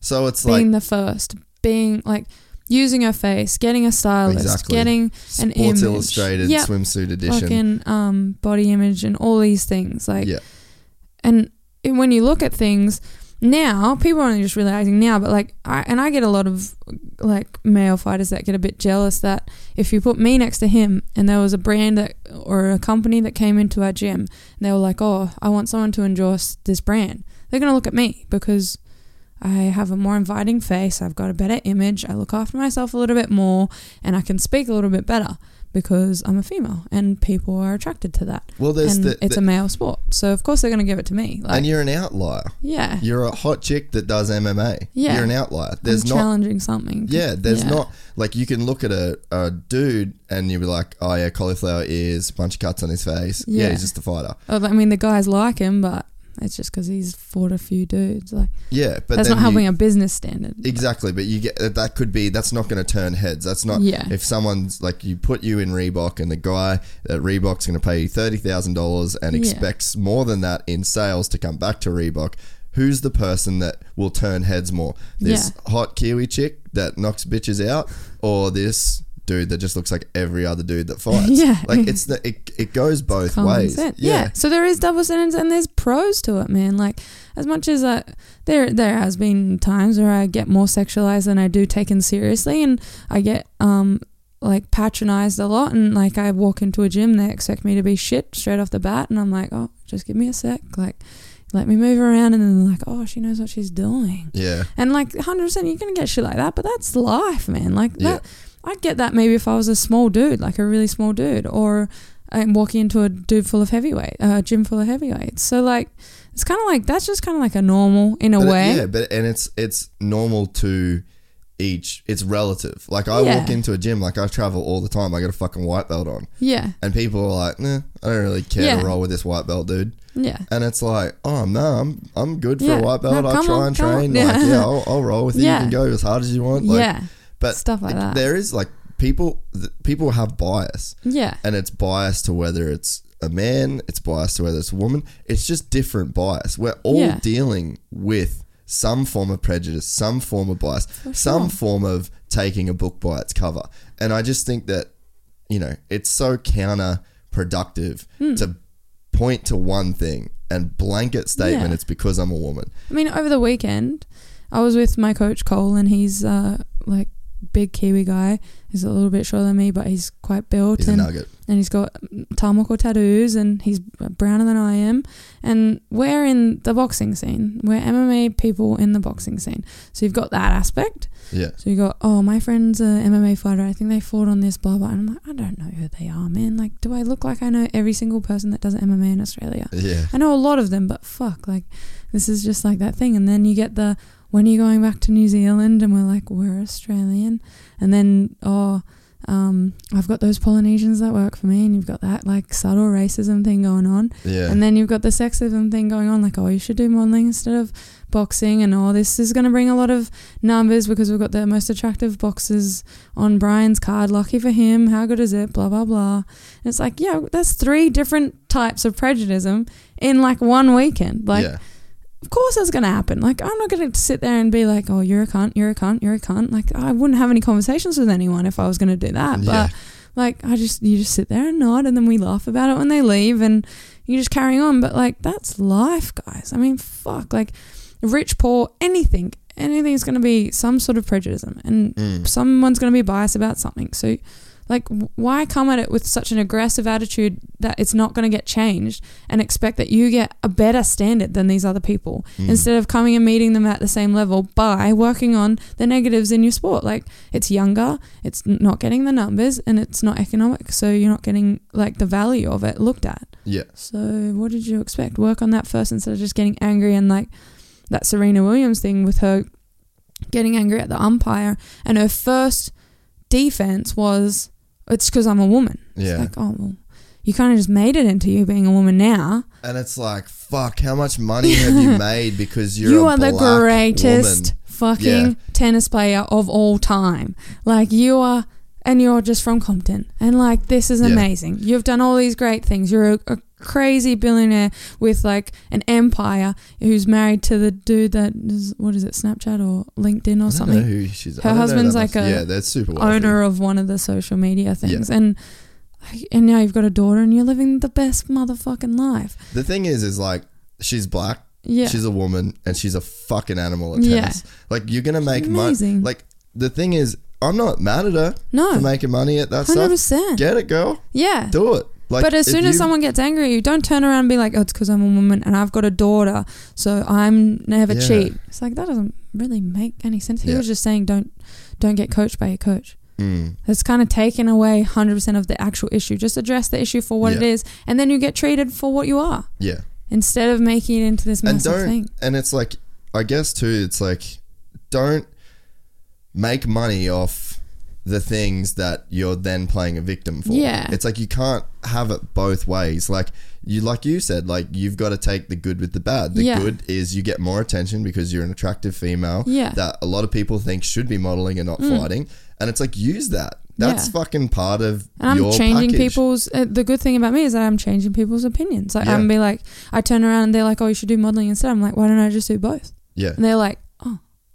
And I'm like, that's that thing in your mind when you just realize that people don't have to be specific aesthetics to do something in life, and that you've just realized that I can still get punched in the face and I can do like maybe model for Nike on the weekends. Like they're like, oh, and that's just closed-mindedness. And then I mean, for her, it's kind of like, she's amazing, blah blah blah, and maybe a couple other people have thrown rackets and made like sworn and blah blah blah, but you can't start comparing yourself to them because this is a different empire, this is a different match in a different time at in a different location. So you can't just start comparing yourself to everyone all the time. You have to let every individual issue be absolutely judged by that issue and then what it is. So that's how we get the standards to be equal. Otherwise, if we just constantly make this, oh well, I'm a woman, so you have to like treat me just the same as you treated old mate this time then. It's like, why are you even bringing that up? It doesn't even matter. Yeah, and it's just like, it is like the issue of the double standard, to where it's like, you know, like the hot surf chick. Yeah. I mean, they wear bikinis. You're making money off these like your Instagram is selfies in bikinis. Yeah, I don't. And it's like, don't cry that like you're getting objectified. Like, I mean, while you're on the front cover of like a billboard. Or just posting like shit in bikinis all day long. And it's just like, your just social media is covered in it. Yeah, just tits and ass. And it's like, don't objectify me, tits and ass. That's the worst thing with MMA too. Like, all these girls complaining about having, not all of them, but a lot of them complaining about having these double standards, and then they sell their soul on social media. Yeah. I don't sell my soul on social media.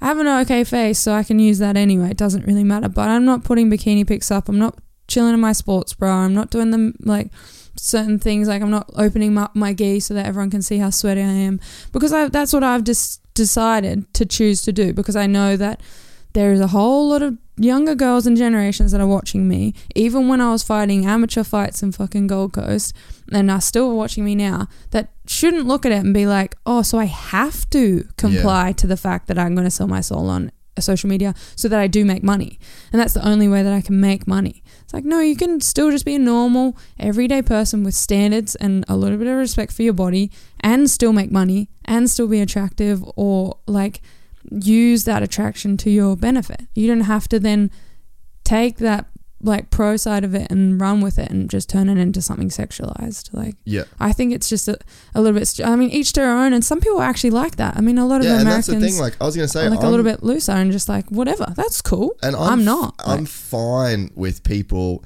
If you want to get your tits out on the gram, and if you want to show whatever the fuck you do it. Like that's fine. You. Yeah, but if it is you. But the problem is if you then turn around and then say, oh, I'm just being objectified. Yeah. I'm just doing this. And all my photos being sexualized. It's like, well, what did you expect? You're not wearing any clothes. Yeah. So, like, you can't have that double standards, man. Like, you can't, bring your feminine aspect to it and then not understand why it gets taken for granted. Like, yeah.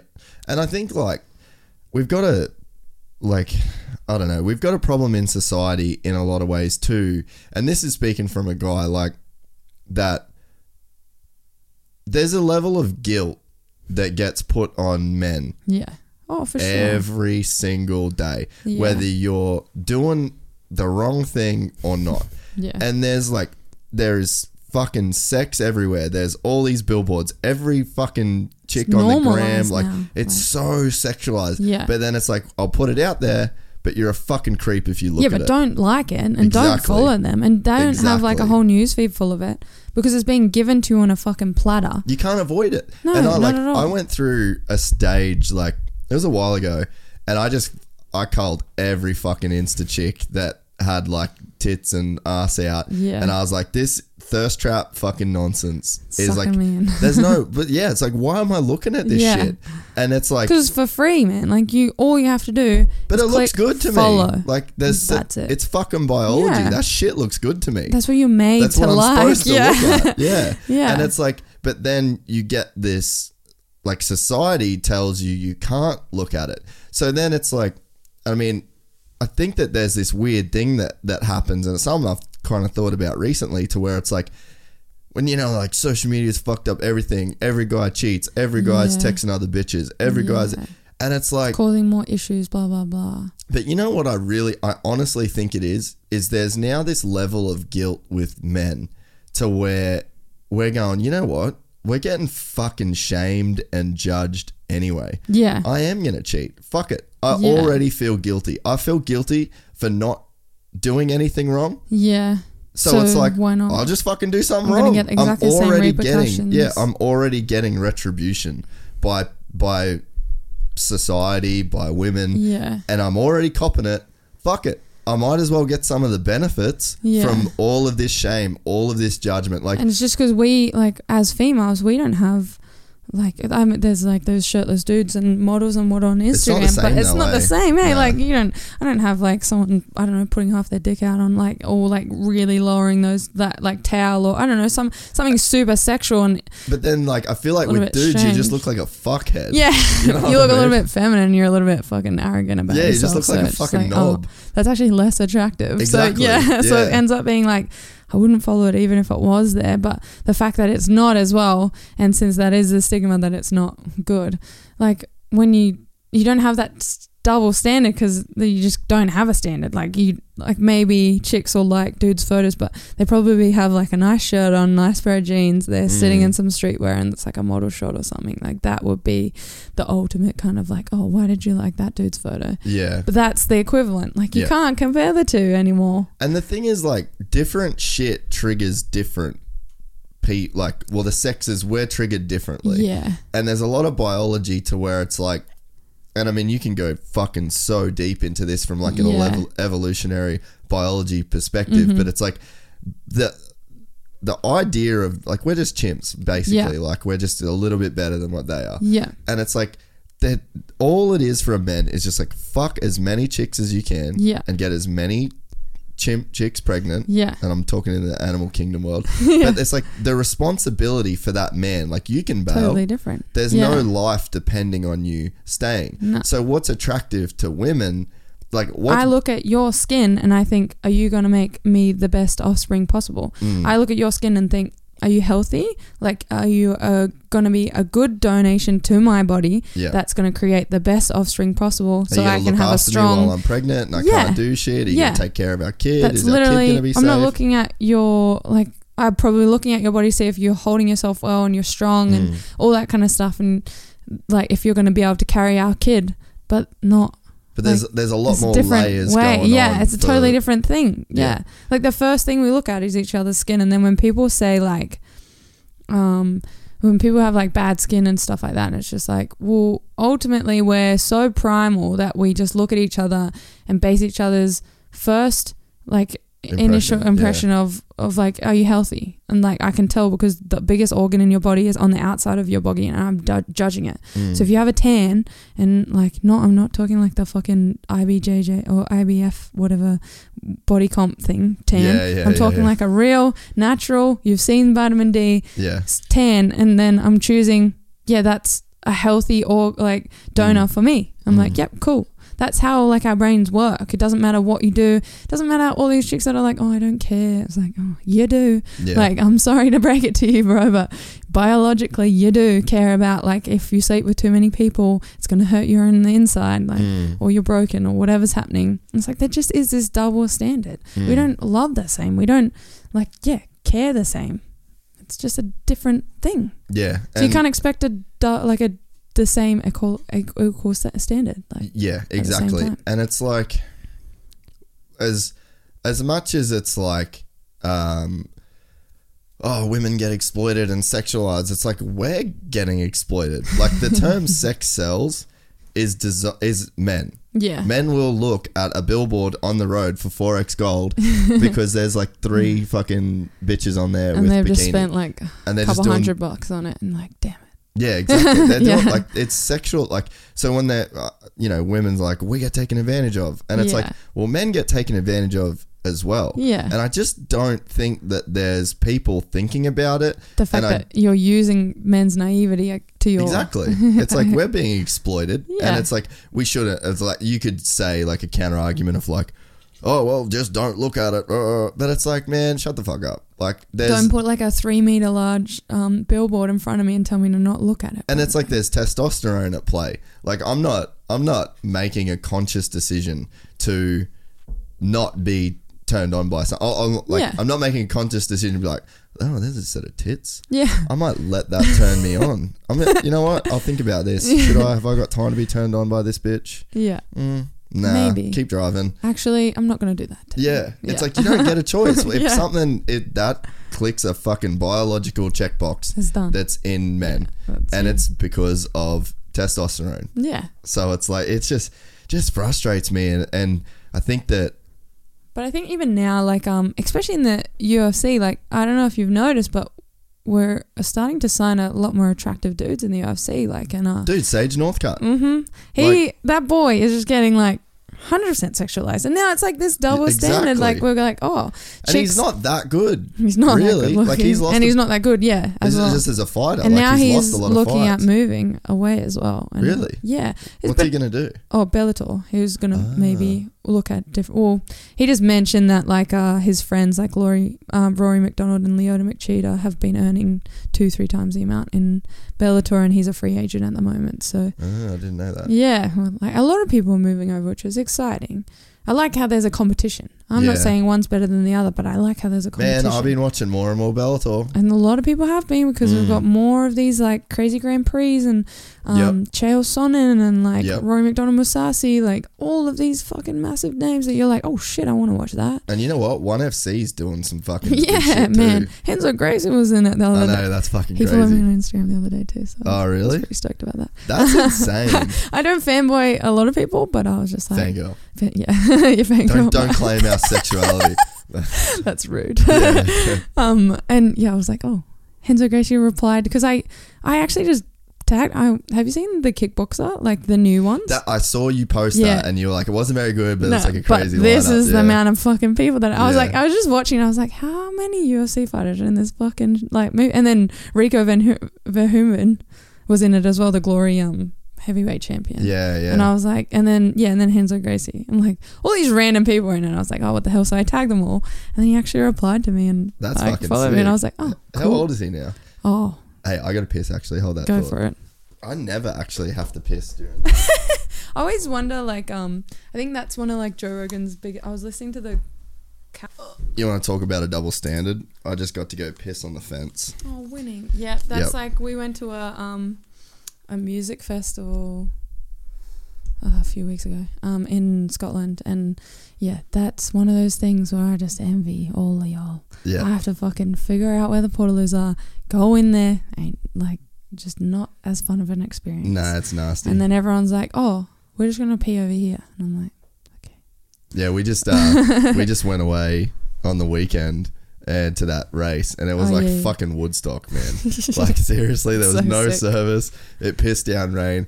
People were fucked up. I was fucked up. I didn't even ride on Saturday because I spent all day sleeping in my van because I was fucked. That's so good. But yeah, it's just like I'm just pissing everywhere wherever I want. And then my girlfriend's like having a run around she actually soldiered up pretty hard. But yeah, she's like running around doing the same deal. Struggling, and you're just like, this is fucked. And then if you leave everyone, you're going to get lost at events like that. You're just like, fuck, I can't leave, but I really need to pee. Like, that's so shit. Yeah, it's talk about a double standard. Yeah. But I just realised how much I've actually drunk. I've had like a kombucha, I've had 2 coffees, water. It's a lot. I brought water in the car too, actually, because it's a bit of a drive, but it's all good. So when is your next Bellator fight? How far off are we? 5 weeks kind of from like so that's weekend. why you're going to Sydney to do the camp. Yeah. So straight out of the boxing camp into the MMA camp, and October 12th we're up. It's on a Friday. It'll be a Saturday in Australia, but it's on a Friday, which is a little bit different for Bellator. MMA fights are generally on Saturdays. So whereabouts is it? Connecticut. Okay. Cairnsville? I don't really know. Yeah. I know it's near. It's like above New York. Yeah, and Long Connecticut's Island. fucking dog shit. Is it? Yeah. It's like Bro. It's like super boring. I'm about to fucking spend 30 hours on a plane to get over there. Yeah, just go to New York after. Yeah, that's what I'm gonna do. Have you like how into jiu-jitsu are you? Like pretty into it, but it is like out of all the things that I do, I'm not the best. That's at like jiu-jitsu. are you like a white belt, blue belt? Blue. Okay, cool. Yeah, I've been a blue belt for like 2 years or something. Yeah, okay. Probably going to stay a blue belt for the rest of my life because I just don't put the... It's not that I don't like putting the gi on, it's just that I have been traveling as well, like, and bringing it everywhere has been real shit. Like when you got to bring shin pads, 16s, 10s, 4s, and then like a mouth guard, headgear, blah, blah, blah, and then you've got a gi and a belt and you're just like, oh, that's going to stay. Yeah. It's hard too, like, because even I said to Mark Hunt, because he's a purple belt. Yeah. And he's like, dude, I've been doing jiu-jitsu like fucking 15 years. Yeah. I'm just a purple belt. Yeah. But it's like, it's less of a necessity for you in your career. Like, basically, you just don't want to be on I want to do ground. MMA jiu-jitsu. Like, like if I'm going to do something and someone's like, oh, you can do techniques for MMA or you can do even no-gi jiu-jitsu, I'll probably be like, oh, do techniques for MMA because, man, like, even some no-gi stuff's not going to translate. Like, yeah, for sure. But as I love doing jiu-jitsu, I do love it, and I think, like, it'll be one of those things when I do retire, will just carry on my jiu-jitsu journey, end up getting my black belt one day. Yeah, so I like think that'll be cool. You can compete for fucking ever. Oh yeah, and like I love going to comps. Like I like competing. It's just a lot of the time the comps have been like near my fights and stuff, and I've been like, oh, that's a little bit too close or whatever. But I've done lockdowns, I've done Grappling Industries, and like I think Grappling Industries excellent for an MMA fighter too. Yeah. And then I think one of them before I left was like they're offering free registration for MMA fighters as well. Oh, that's cool. And I thought that was amazing because, like, fuck, we can't afford to do comps, man. Like, once you do, like, no-gi opens and gi opens and your division, it's expensive, man. Like, it's like $130 at least on a comp, and you're just like, oh, I don't get any money out of it. I don't get paid to do it, so I'm just putting money in. Whereas if I put money in for maybe a registration for MMA Australasia for my MMA fights, I'm going to get paid afterwards. So it kind of evens out.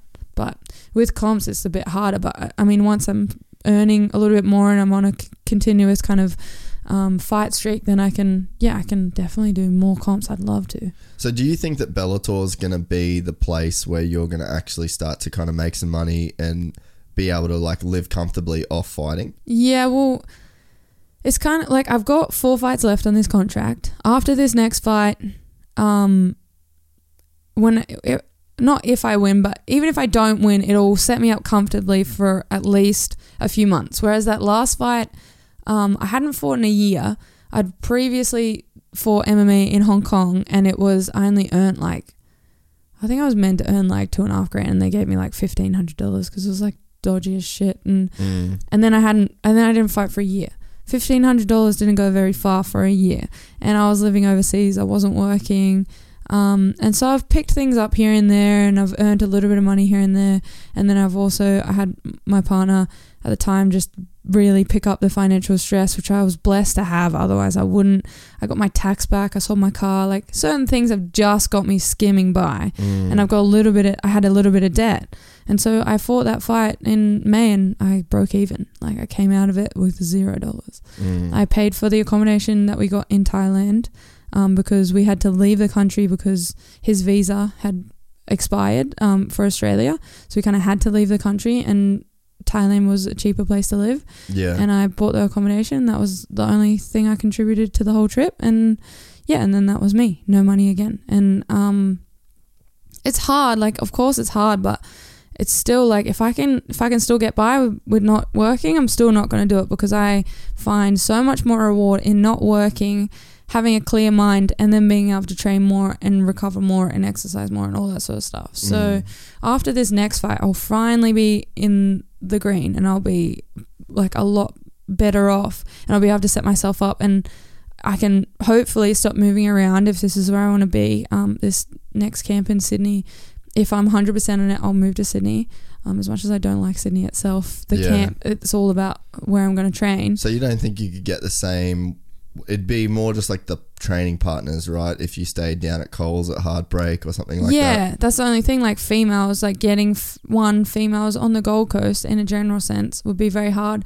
Cole, I love his training. He's such a good fucking dude too. Like, especially this boxing camp we've just done, we've gotten so much closer to. I've known him for, like, I started sparring there probably like 5 years ago, when I just walked into the gym and I was just like, oh, you guys do sparring or whatever. And I can't remember how it even happened, but I've been going there for a long time to spar. And then before I left, I was teaching classes there. I set up like a good little team of doing like a women's Muay Thai type striking class, and they're still there, and they all like love me, and I randomly take the class now here and there. That's sick. And then like I trained when I was back in January, February. I trained with him again, and I love all the guys there, but yeah, it's just like the training partners for you to spar is going to be your hardest thing. Yeah, and I need people who are active MMA pro fighters. And have you thought about like reaching out to like that Rowdy Beck chick, and because I guess there's a few around here. But yeah, sometimes like I think she just came back from America from that bare knuckle deal. Yeah, and I don't know, like I have been set up to spar her before when she was training with Ricky at Empire, and it just didn't end up going through. Oh, did she used to train at Empire? Yeah, randomly for a little bit. Yeah, okay. Because you know Nick from Author, right? Yeah. Yeah, love him. Yeah, one of my great friends. Yeah, he's so cool. Yeah, like, so like all those crew and stuff, like I'm all friends with them. I've known Ricky since I very first started MMA when I was 15. He was at Puma. With Puma, yeah.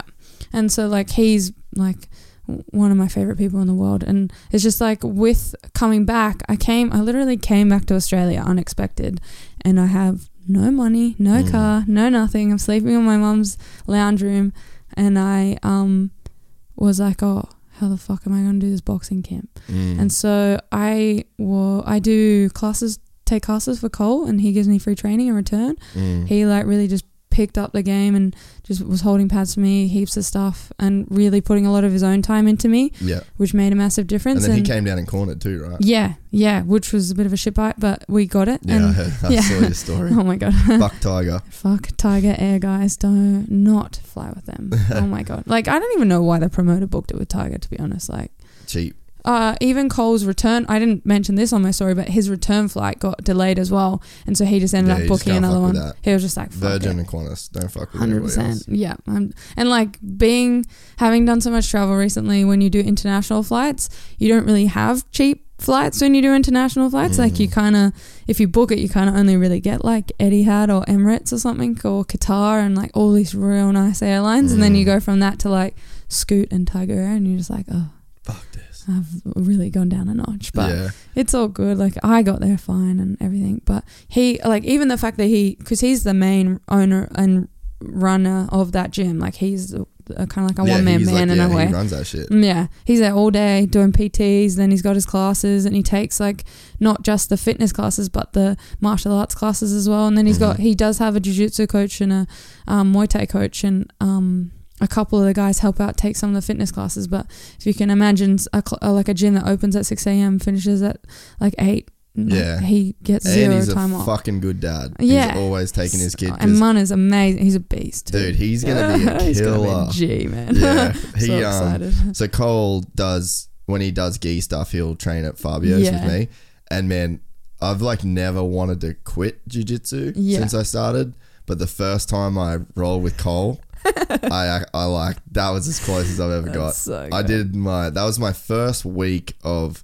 Comes in with a white belt, is he a blue belt now? No, he's a blue belt. Yeah. But he was a white belt for up until like last year, I think. Really? It was only like because he's so good at wrestling. He's never really had anyone to grade him, I think. Was But he it was my first week of training like a lot. Yeah. So I think it was my first week of training every day. Yeah. And then so I did Friday night open mats, stayed at my brother's on the Goldie, and then did the 10 a.m. Saturday open mats, no gi. Yeah. And Cole was there and I didn't know who he was. He never met me. G'day, and I was like, hey dude, how you going? And I was like, I was like exhausted because I was just like, I'm just going to do every class. Yeah. And my body was fucked. And he threw me around like I was a fucking ragdoll. And like, he's strong too. Like obviously like fitness strong, but wrestling strong as well. Like, he's built quite well because obviously he does live and work at a gym. And he's a fucking Mary. Yeah. The genetics are there. Yeah. But like he like wrestling is strong. Like you just push against heavy. Like a brick wall. So like you're just like it's not moving. Like But that was probably the worst beating I've ever got in jiu-jitsu. And there was only 3 of us training that morning. So it was like you just rotated. Yeah. And I had to fight him 3 fucking times. And I was just like, and every time he's like, stand up, dude, stand up, stand up. And I was like, fuck that. I'm going to stand here and play some shin on shin bullshit and like just try to fucking survive. But nah, it was just like massive throw. Then it was inside control. Then however the fuck he wanted to choke me. Shit. And I was exhausted. And I remember looking across at Fabio and just getting like, help. I just got dead eyes back. Like, this is what it is, bro. And I was he's such a like person. Like he's so nice. Like every time I see, even if I see Fabio in like Sydney or something, he'll give me a big hug and a kiss. But then when he's like training or competing, he's just like blank person. You're just like, okay, I'll be over here. Like it's so crazy. But yeah, so Cole was one of. The funny thing about Cole is that he's like, he used to compete like back in the day, and I was there when he fought on Glory, like back when Australia. Like MMA. Yeah, Gold Coast had like a show called Glory. Yeah. And he fought and got armbarred, and he had come to Puma like I think a couple of times. Like he said he confirmed it was like 2 times he'd come to Puma. So I knew who the guy was, so I like paid attention to the fight and everything. And he was like, yeah, I did like 1 jiu-jitsu lesson that whole camp for this MMA fight. And I was like, oh, that's probably why you got armbar, bro. Yeah. And then he was like, yeah. He's like, the shit thing in now is that he built this gym, he built this platform where he can train, and he's got all these coaches, and that he's got all this knowledge, and he's done Mark Hunt's camp, and he's had The Rock come in, and he's friends with Jamie Tahuna, he knows Ty and Tyson, like all this stuff, and he's built such a massive platform for himself, and now his body like doesn't really allow him to compete as much as he wants. Like he wants to compete again for sure, but it's like that funny thing, like back when his body was behind him, he didn't have the knowledge, and now he's got the knowledge, but he had some heart problems. She's got a fucked out arm, and he's had such a shit run with injuries, huh? It's because he is always at that gym and he's overworking himself. Yeah, if you're listening, stop. But like he you don't listen. Yeah. I really everyone tells him to, but he's just a competitor, man. But he's amazing. Like so, I kind of get why. And you have that platform in front of you. You're not going to sit there and let it. He's one of those things that won't let things waste. Like you take every opportunity and just like go for it. I'm excited for his son though, because I think that. He's really great. And the way Cole acts with Mana is really great as well. Yeah. He was like, to me, he was like, oh, after that last comp, I just like stopped. Like I didn't tell Mana we had to go to training. I just was like, oh, Like, and then leave it up to him. Leave it up to him. And then he just came up to me one day and was like, "Oh, are we going to jiu-jitsu?" And he was like, "All right, we'll get back into it," because he didn't want him to fizz out. And I think that's the main problem with like all these like gnarly jiu-jitsu kids. We've got so many good kids coming through, especially in Australia. Yeah, some of them will fizz out though. Like some of them will get to an age where they're like, "Oh, I've been kind of like worrying about my weight, worrying about going to training every day, and now like all these kids are doing like strength and conditioning even for jiu-jitsu, like high level Abu Dhabi trials and stuff like that, like, and which is cool, but I mean that's taken up a lot of time when you're putting on top of the just general fact of being a kid and going to school and having friends and like getting into all that sort of stuff. So it's like they're all going to probably fizz out. So I like his mentality about it, to leave it up to him, and if Mono wants to do it, Mono will do it. If he doesn't, then that's cool. Like I'm not gonna force him to do it all the time. I'm gonna tell him to get off his ass, but I'm not gonna be like, "Oh, you have to be the best at jiu-jitsu." Yeah. But if he's got that competitive grunt in him, he enjoys it. You just keep the love there, keep the fire there, and just fuel it. I like that. What would you say to women that like can't defend themselves, basically? Because I think that I really think that since I started doing jiu-jitsu, it's really opened up my eyes to like not just how bad a woman can get fucked up, but just how bad a dude can get fucked up. Like when I walked into the gym for the first time, I didn't think I'd get destroyed. Yeah. Just like completely helpless. Manipulated. Helpless. Like, yeah. And it's like you don't even know what's happening, but it's happening to you and it sucks. Yeah, it's like you just That's you jiu-jitsu. can't can't deal with it. And I think that it was really like put a lot of stuff into perspective for me with like this whole, it was right around the time where there was like a couple of girls got raped in Melbourne. Yeah. And turned into like this big thing. And it was, I was like, fuck, like I really think that, because the conversation was like, we need to do more policing, we need to do more of this, and I'm like, man, maybe women just need to learn some skills. Even just open their mind to the fact that they can do exactly these martial arts. Like I know now like the mainstream thing to do is go do like a fitness boxing class, and I think that's great, like that's really cool, but it also just gives you that strength behind you, just like instead of being so frail and like I've always been one of those kids that's just like strong. Like I've just been a strong kid. I've always done sports, and I wouldn't say I always ate well, but like I was maybe a little bit squishy when I was younger, but I was always built like, you know, you know what I mean? Like I was maybe carrying a bit too much fat, but like if you went to push me over, you'd probably fall over yourself. Like, so I've never really understand that kind of, when I see someone who's frail and stuff, it's not about the fact that they're not strong or they can't lift or squat or whatever it is. It's a mentality. But it's like if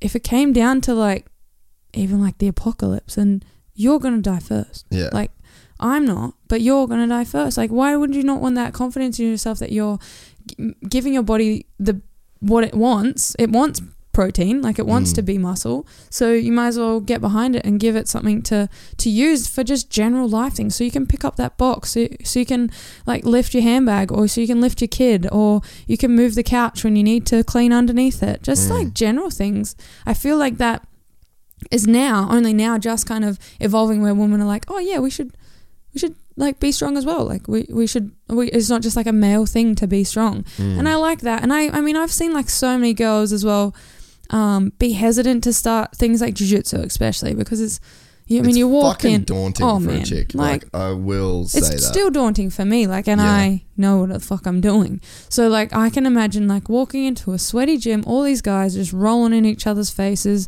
everyone's sweating, everyone's like, there's like maybe 1 to every 10 dudes, like 1 female to every 10 dudes, and you're just like, what is happening and how do I do it first? And jiu-jitsu is one of those things that you don't even know where to start. Like you kind of just like, everything. It overloads your brain, like, because there's just so much information.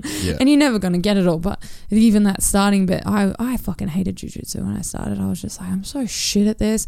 I'm always getting smashed. Everyone's just smothering me. I'm not even being able to move my arm, let alone like get on my hip or like all these things. And then once you get past that, I've seen so many girls just evolve and fucking take it like neck level. Like I know like my best friend Georgia is a mom of 2. Her husband's a jiu-jitsu black belt and he's Brazilian. and her dad's always kind of boxed as well. So she has that boxing background. She started jiu-jitsu after after they had 2 kids. She didn't start it before that, and obviously they dated before that. Yeah. But she started after they had the kids, and now she's a purple belt. Trains at Southside. She's a fucking beast, man. Like, she's smaller than me. She probably walks around about like 5-6 kilos smaller than me. She smashes me. Like, I'm just getting raped. Like, I'm just like, this is not fun. And like, we used to be similar, but obviously I have to do MMA, so I have to do everything else, and she's just been doing jiu-jitsu with the help of Marcelo. And I just think it's so fucking cool that people like that can just, she now like sometimes competes in Sydney and does all these cool things, and she's nailing it. I was like, anyone can do that. Like, you're a mum of 2 holding down a household and working, and you're still figuring out how to be a purple belt in jiu-jitsu, which is a magnificent like achievement in itself. And then like, you can hold your own no matter where you are, and I think that's so cool and so inspiring for like a lot of people. And like I remember even like you trained with Shane Young, hey? Yeah. And like I remember when Rhiannon, man. She's the chick that I always like point people to. I'm like, man, this chick is cute as a button, but she will wrap you up like a fucking Christmas present. I remember she will strangle you. I think she's so awesome. And then like I worked with Shane for like years at Flans. So we were both Flannery kids, and so I met her early on, and he was just kind of starting jiu-jitsu. I think he was a white belt when I met him, and then she was kind of like just thinking, should I do it or not? And I was like, dude, go for it, man. I was like, jiu-jitsu is really cool. Like, so I was like, it's so cool. I was like, Shane, tell her to get into it. Like, it's going to be great for her. Like, she'll love it. And then she fucking started, and she just went bang. Like, and then now they're both purple belts. They're both fucking killing it. Then she was hesitant to compete because she just wasn't sure if she'd do well. I think that was the thing. And she was a bit intimidated. I was like, you're never going to know until you like just go and give it a go. And then like I would talk to Shane with it a lot. And then now she's fucking killing it, and they've got a good crew of girls there too, which I think she's helped as well. She's helped the strength of, you start one girl, a couple of girls will come into a gym, they see another girl there, they're like, okay, so I can do this, and then next minute you got 5 and like 5 colored belted girls. Like, I think that's amazing. And I think like for anyone thinking about it, it's like jiu-jitsu isn't just going to give you that confidence in yourself to be able to walk down the street and not be as scared of life itself, because unfortunately we live in the 21st century and any fucking shit can happen. We've got drugs, weapons, all this shit, all these unknown factors that can just cause so many threats to not just anyone in general, but like females specifically are susceptible to it. And like, you start boxing, you start Muay Thai, you start jiu-jitsu, whatever you want to do, I would always recommend jiu-jitsu out of all of them. It just gives you this inner confidence that if something goes down, you're going to be not too bad off. Like, that person may be a little bit bigger than you. It was probably a struggle, but you're going to make enough space to get out of there. Yeah. Like, even if you don't sub them and choke them out and they don't go to sleep, you're going to make enough space to get out of there. And like, even if you show remote skill and ability to protect yourself, people like you can guarantee that motherfucker is getting out of there. Yeah, they thought it was going to be easy, and then they realize it's not. They hear it out. If like an attacker meets any kind of resistance. Yeah. And this is true with like men fighting men. Yeah. Like, man, I had a guy when I did some boxing, and he always said to me, he's like, if you get in a fucking fight with someone, just one stiff jab. Yeah. Don't go throwing overhand rights and stuff. He's like, don't try and do any pub brawl stuff. Yeah. He said, just throw a fucking quick jab. He's like, even if it doesn't connect with them, it got to be a good warning technical shot. Jab. Yeah. That's a warning shot. And then 100%. He's like,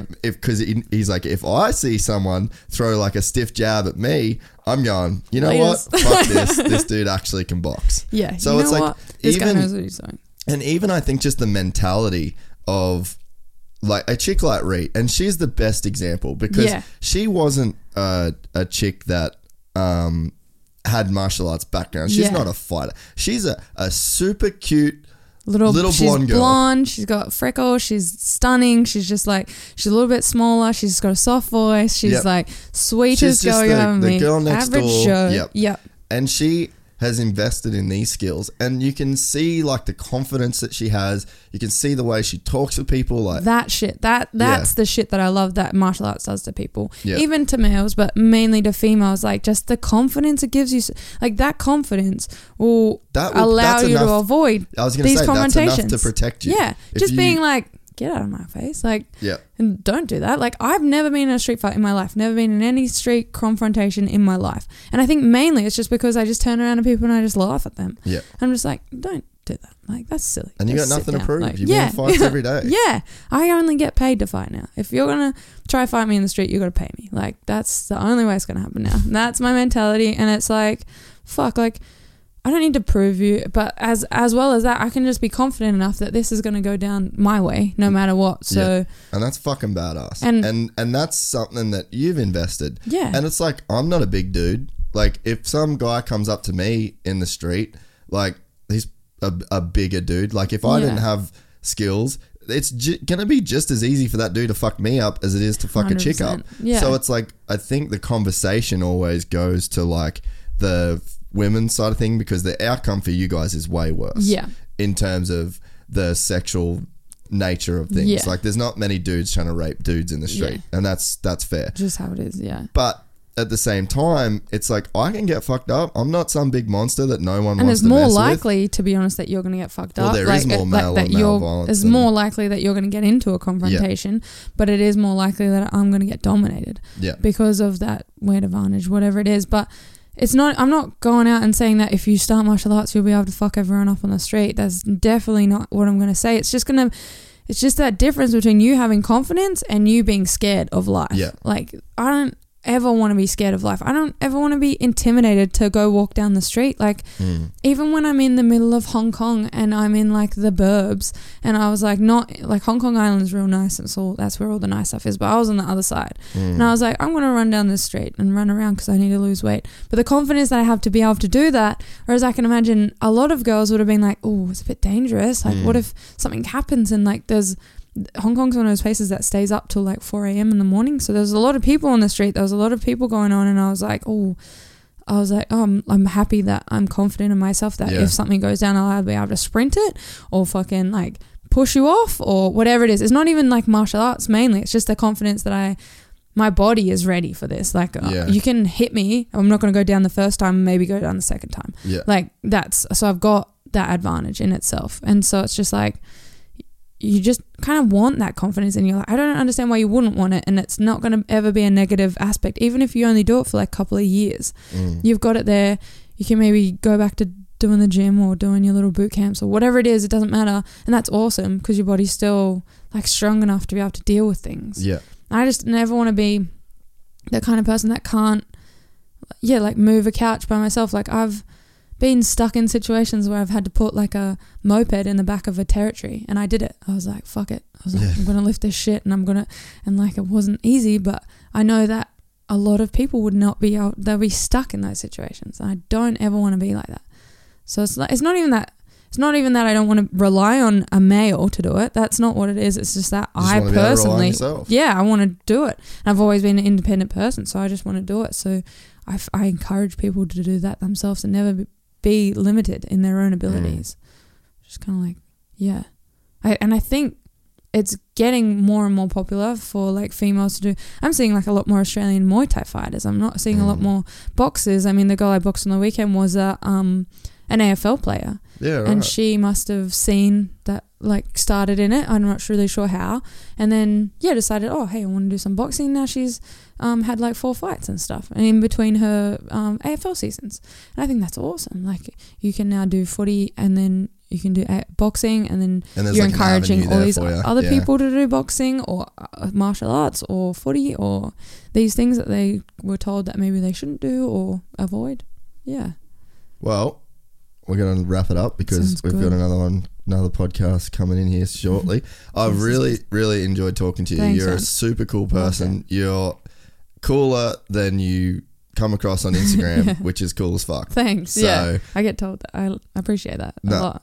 I'm trying to, like, social media is one of those funny things. I'm trying to show my personality. You can't really like portray your personality on a digital thing. But you know the thing too, though, try. like the best thing about the podcast, and I was talking to a guy about this on the weekend. Yeah. And he like listens to the podcast and he was like stoked, and we were having a conversation, and I sort of said to him, like, the person that you are on a podcast is the person you are. Yeah. Because it's like we've been going for fucking 2.5 hours. Like you can't keep up some kind of facade or bullshit fake personality. You could try. Like you could try, but I mean, unless it you might have last like your 30 minutes. publicist or whatever sitting there. That's about it.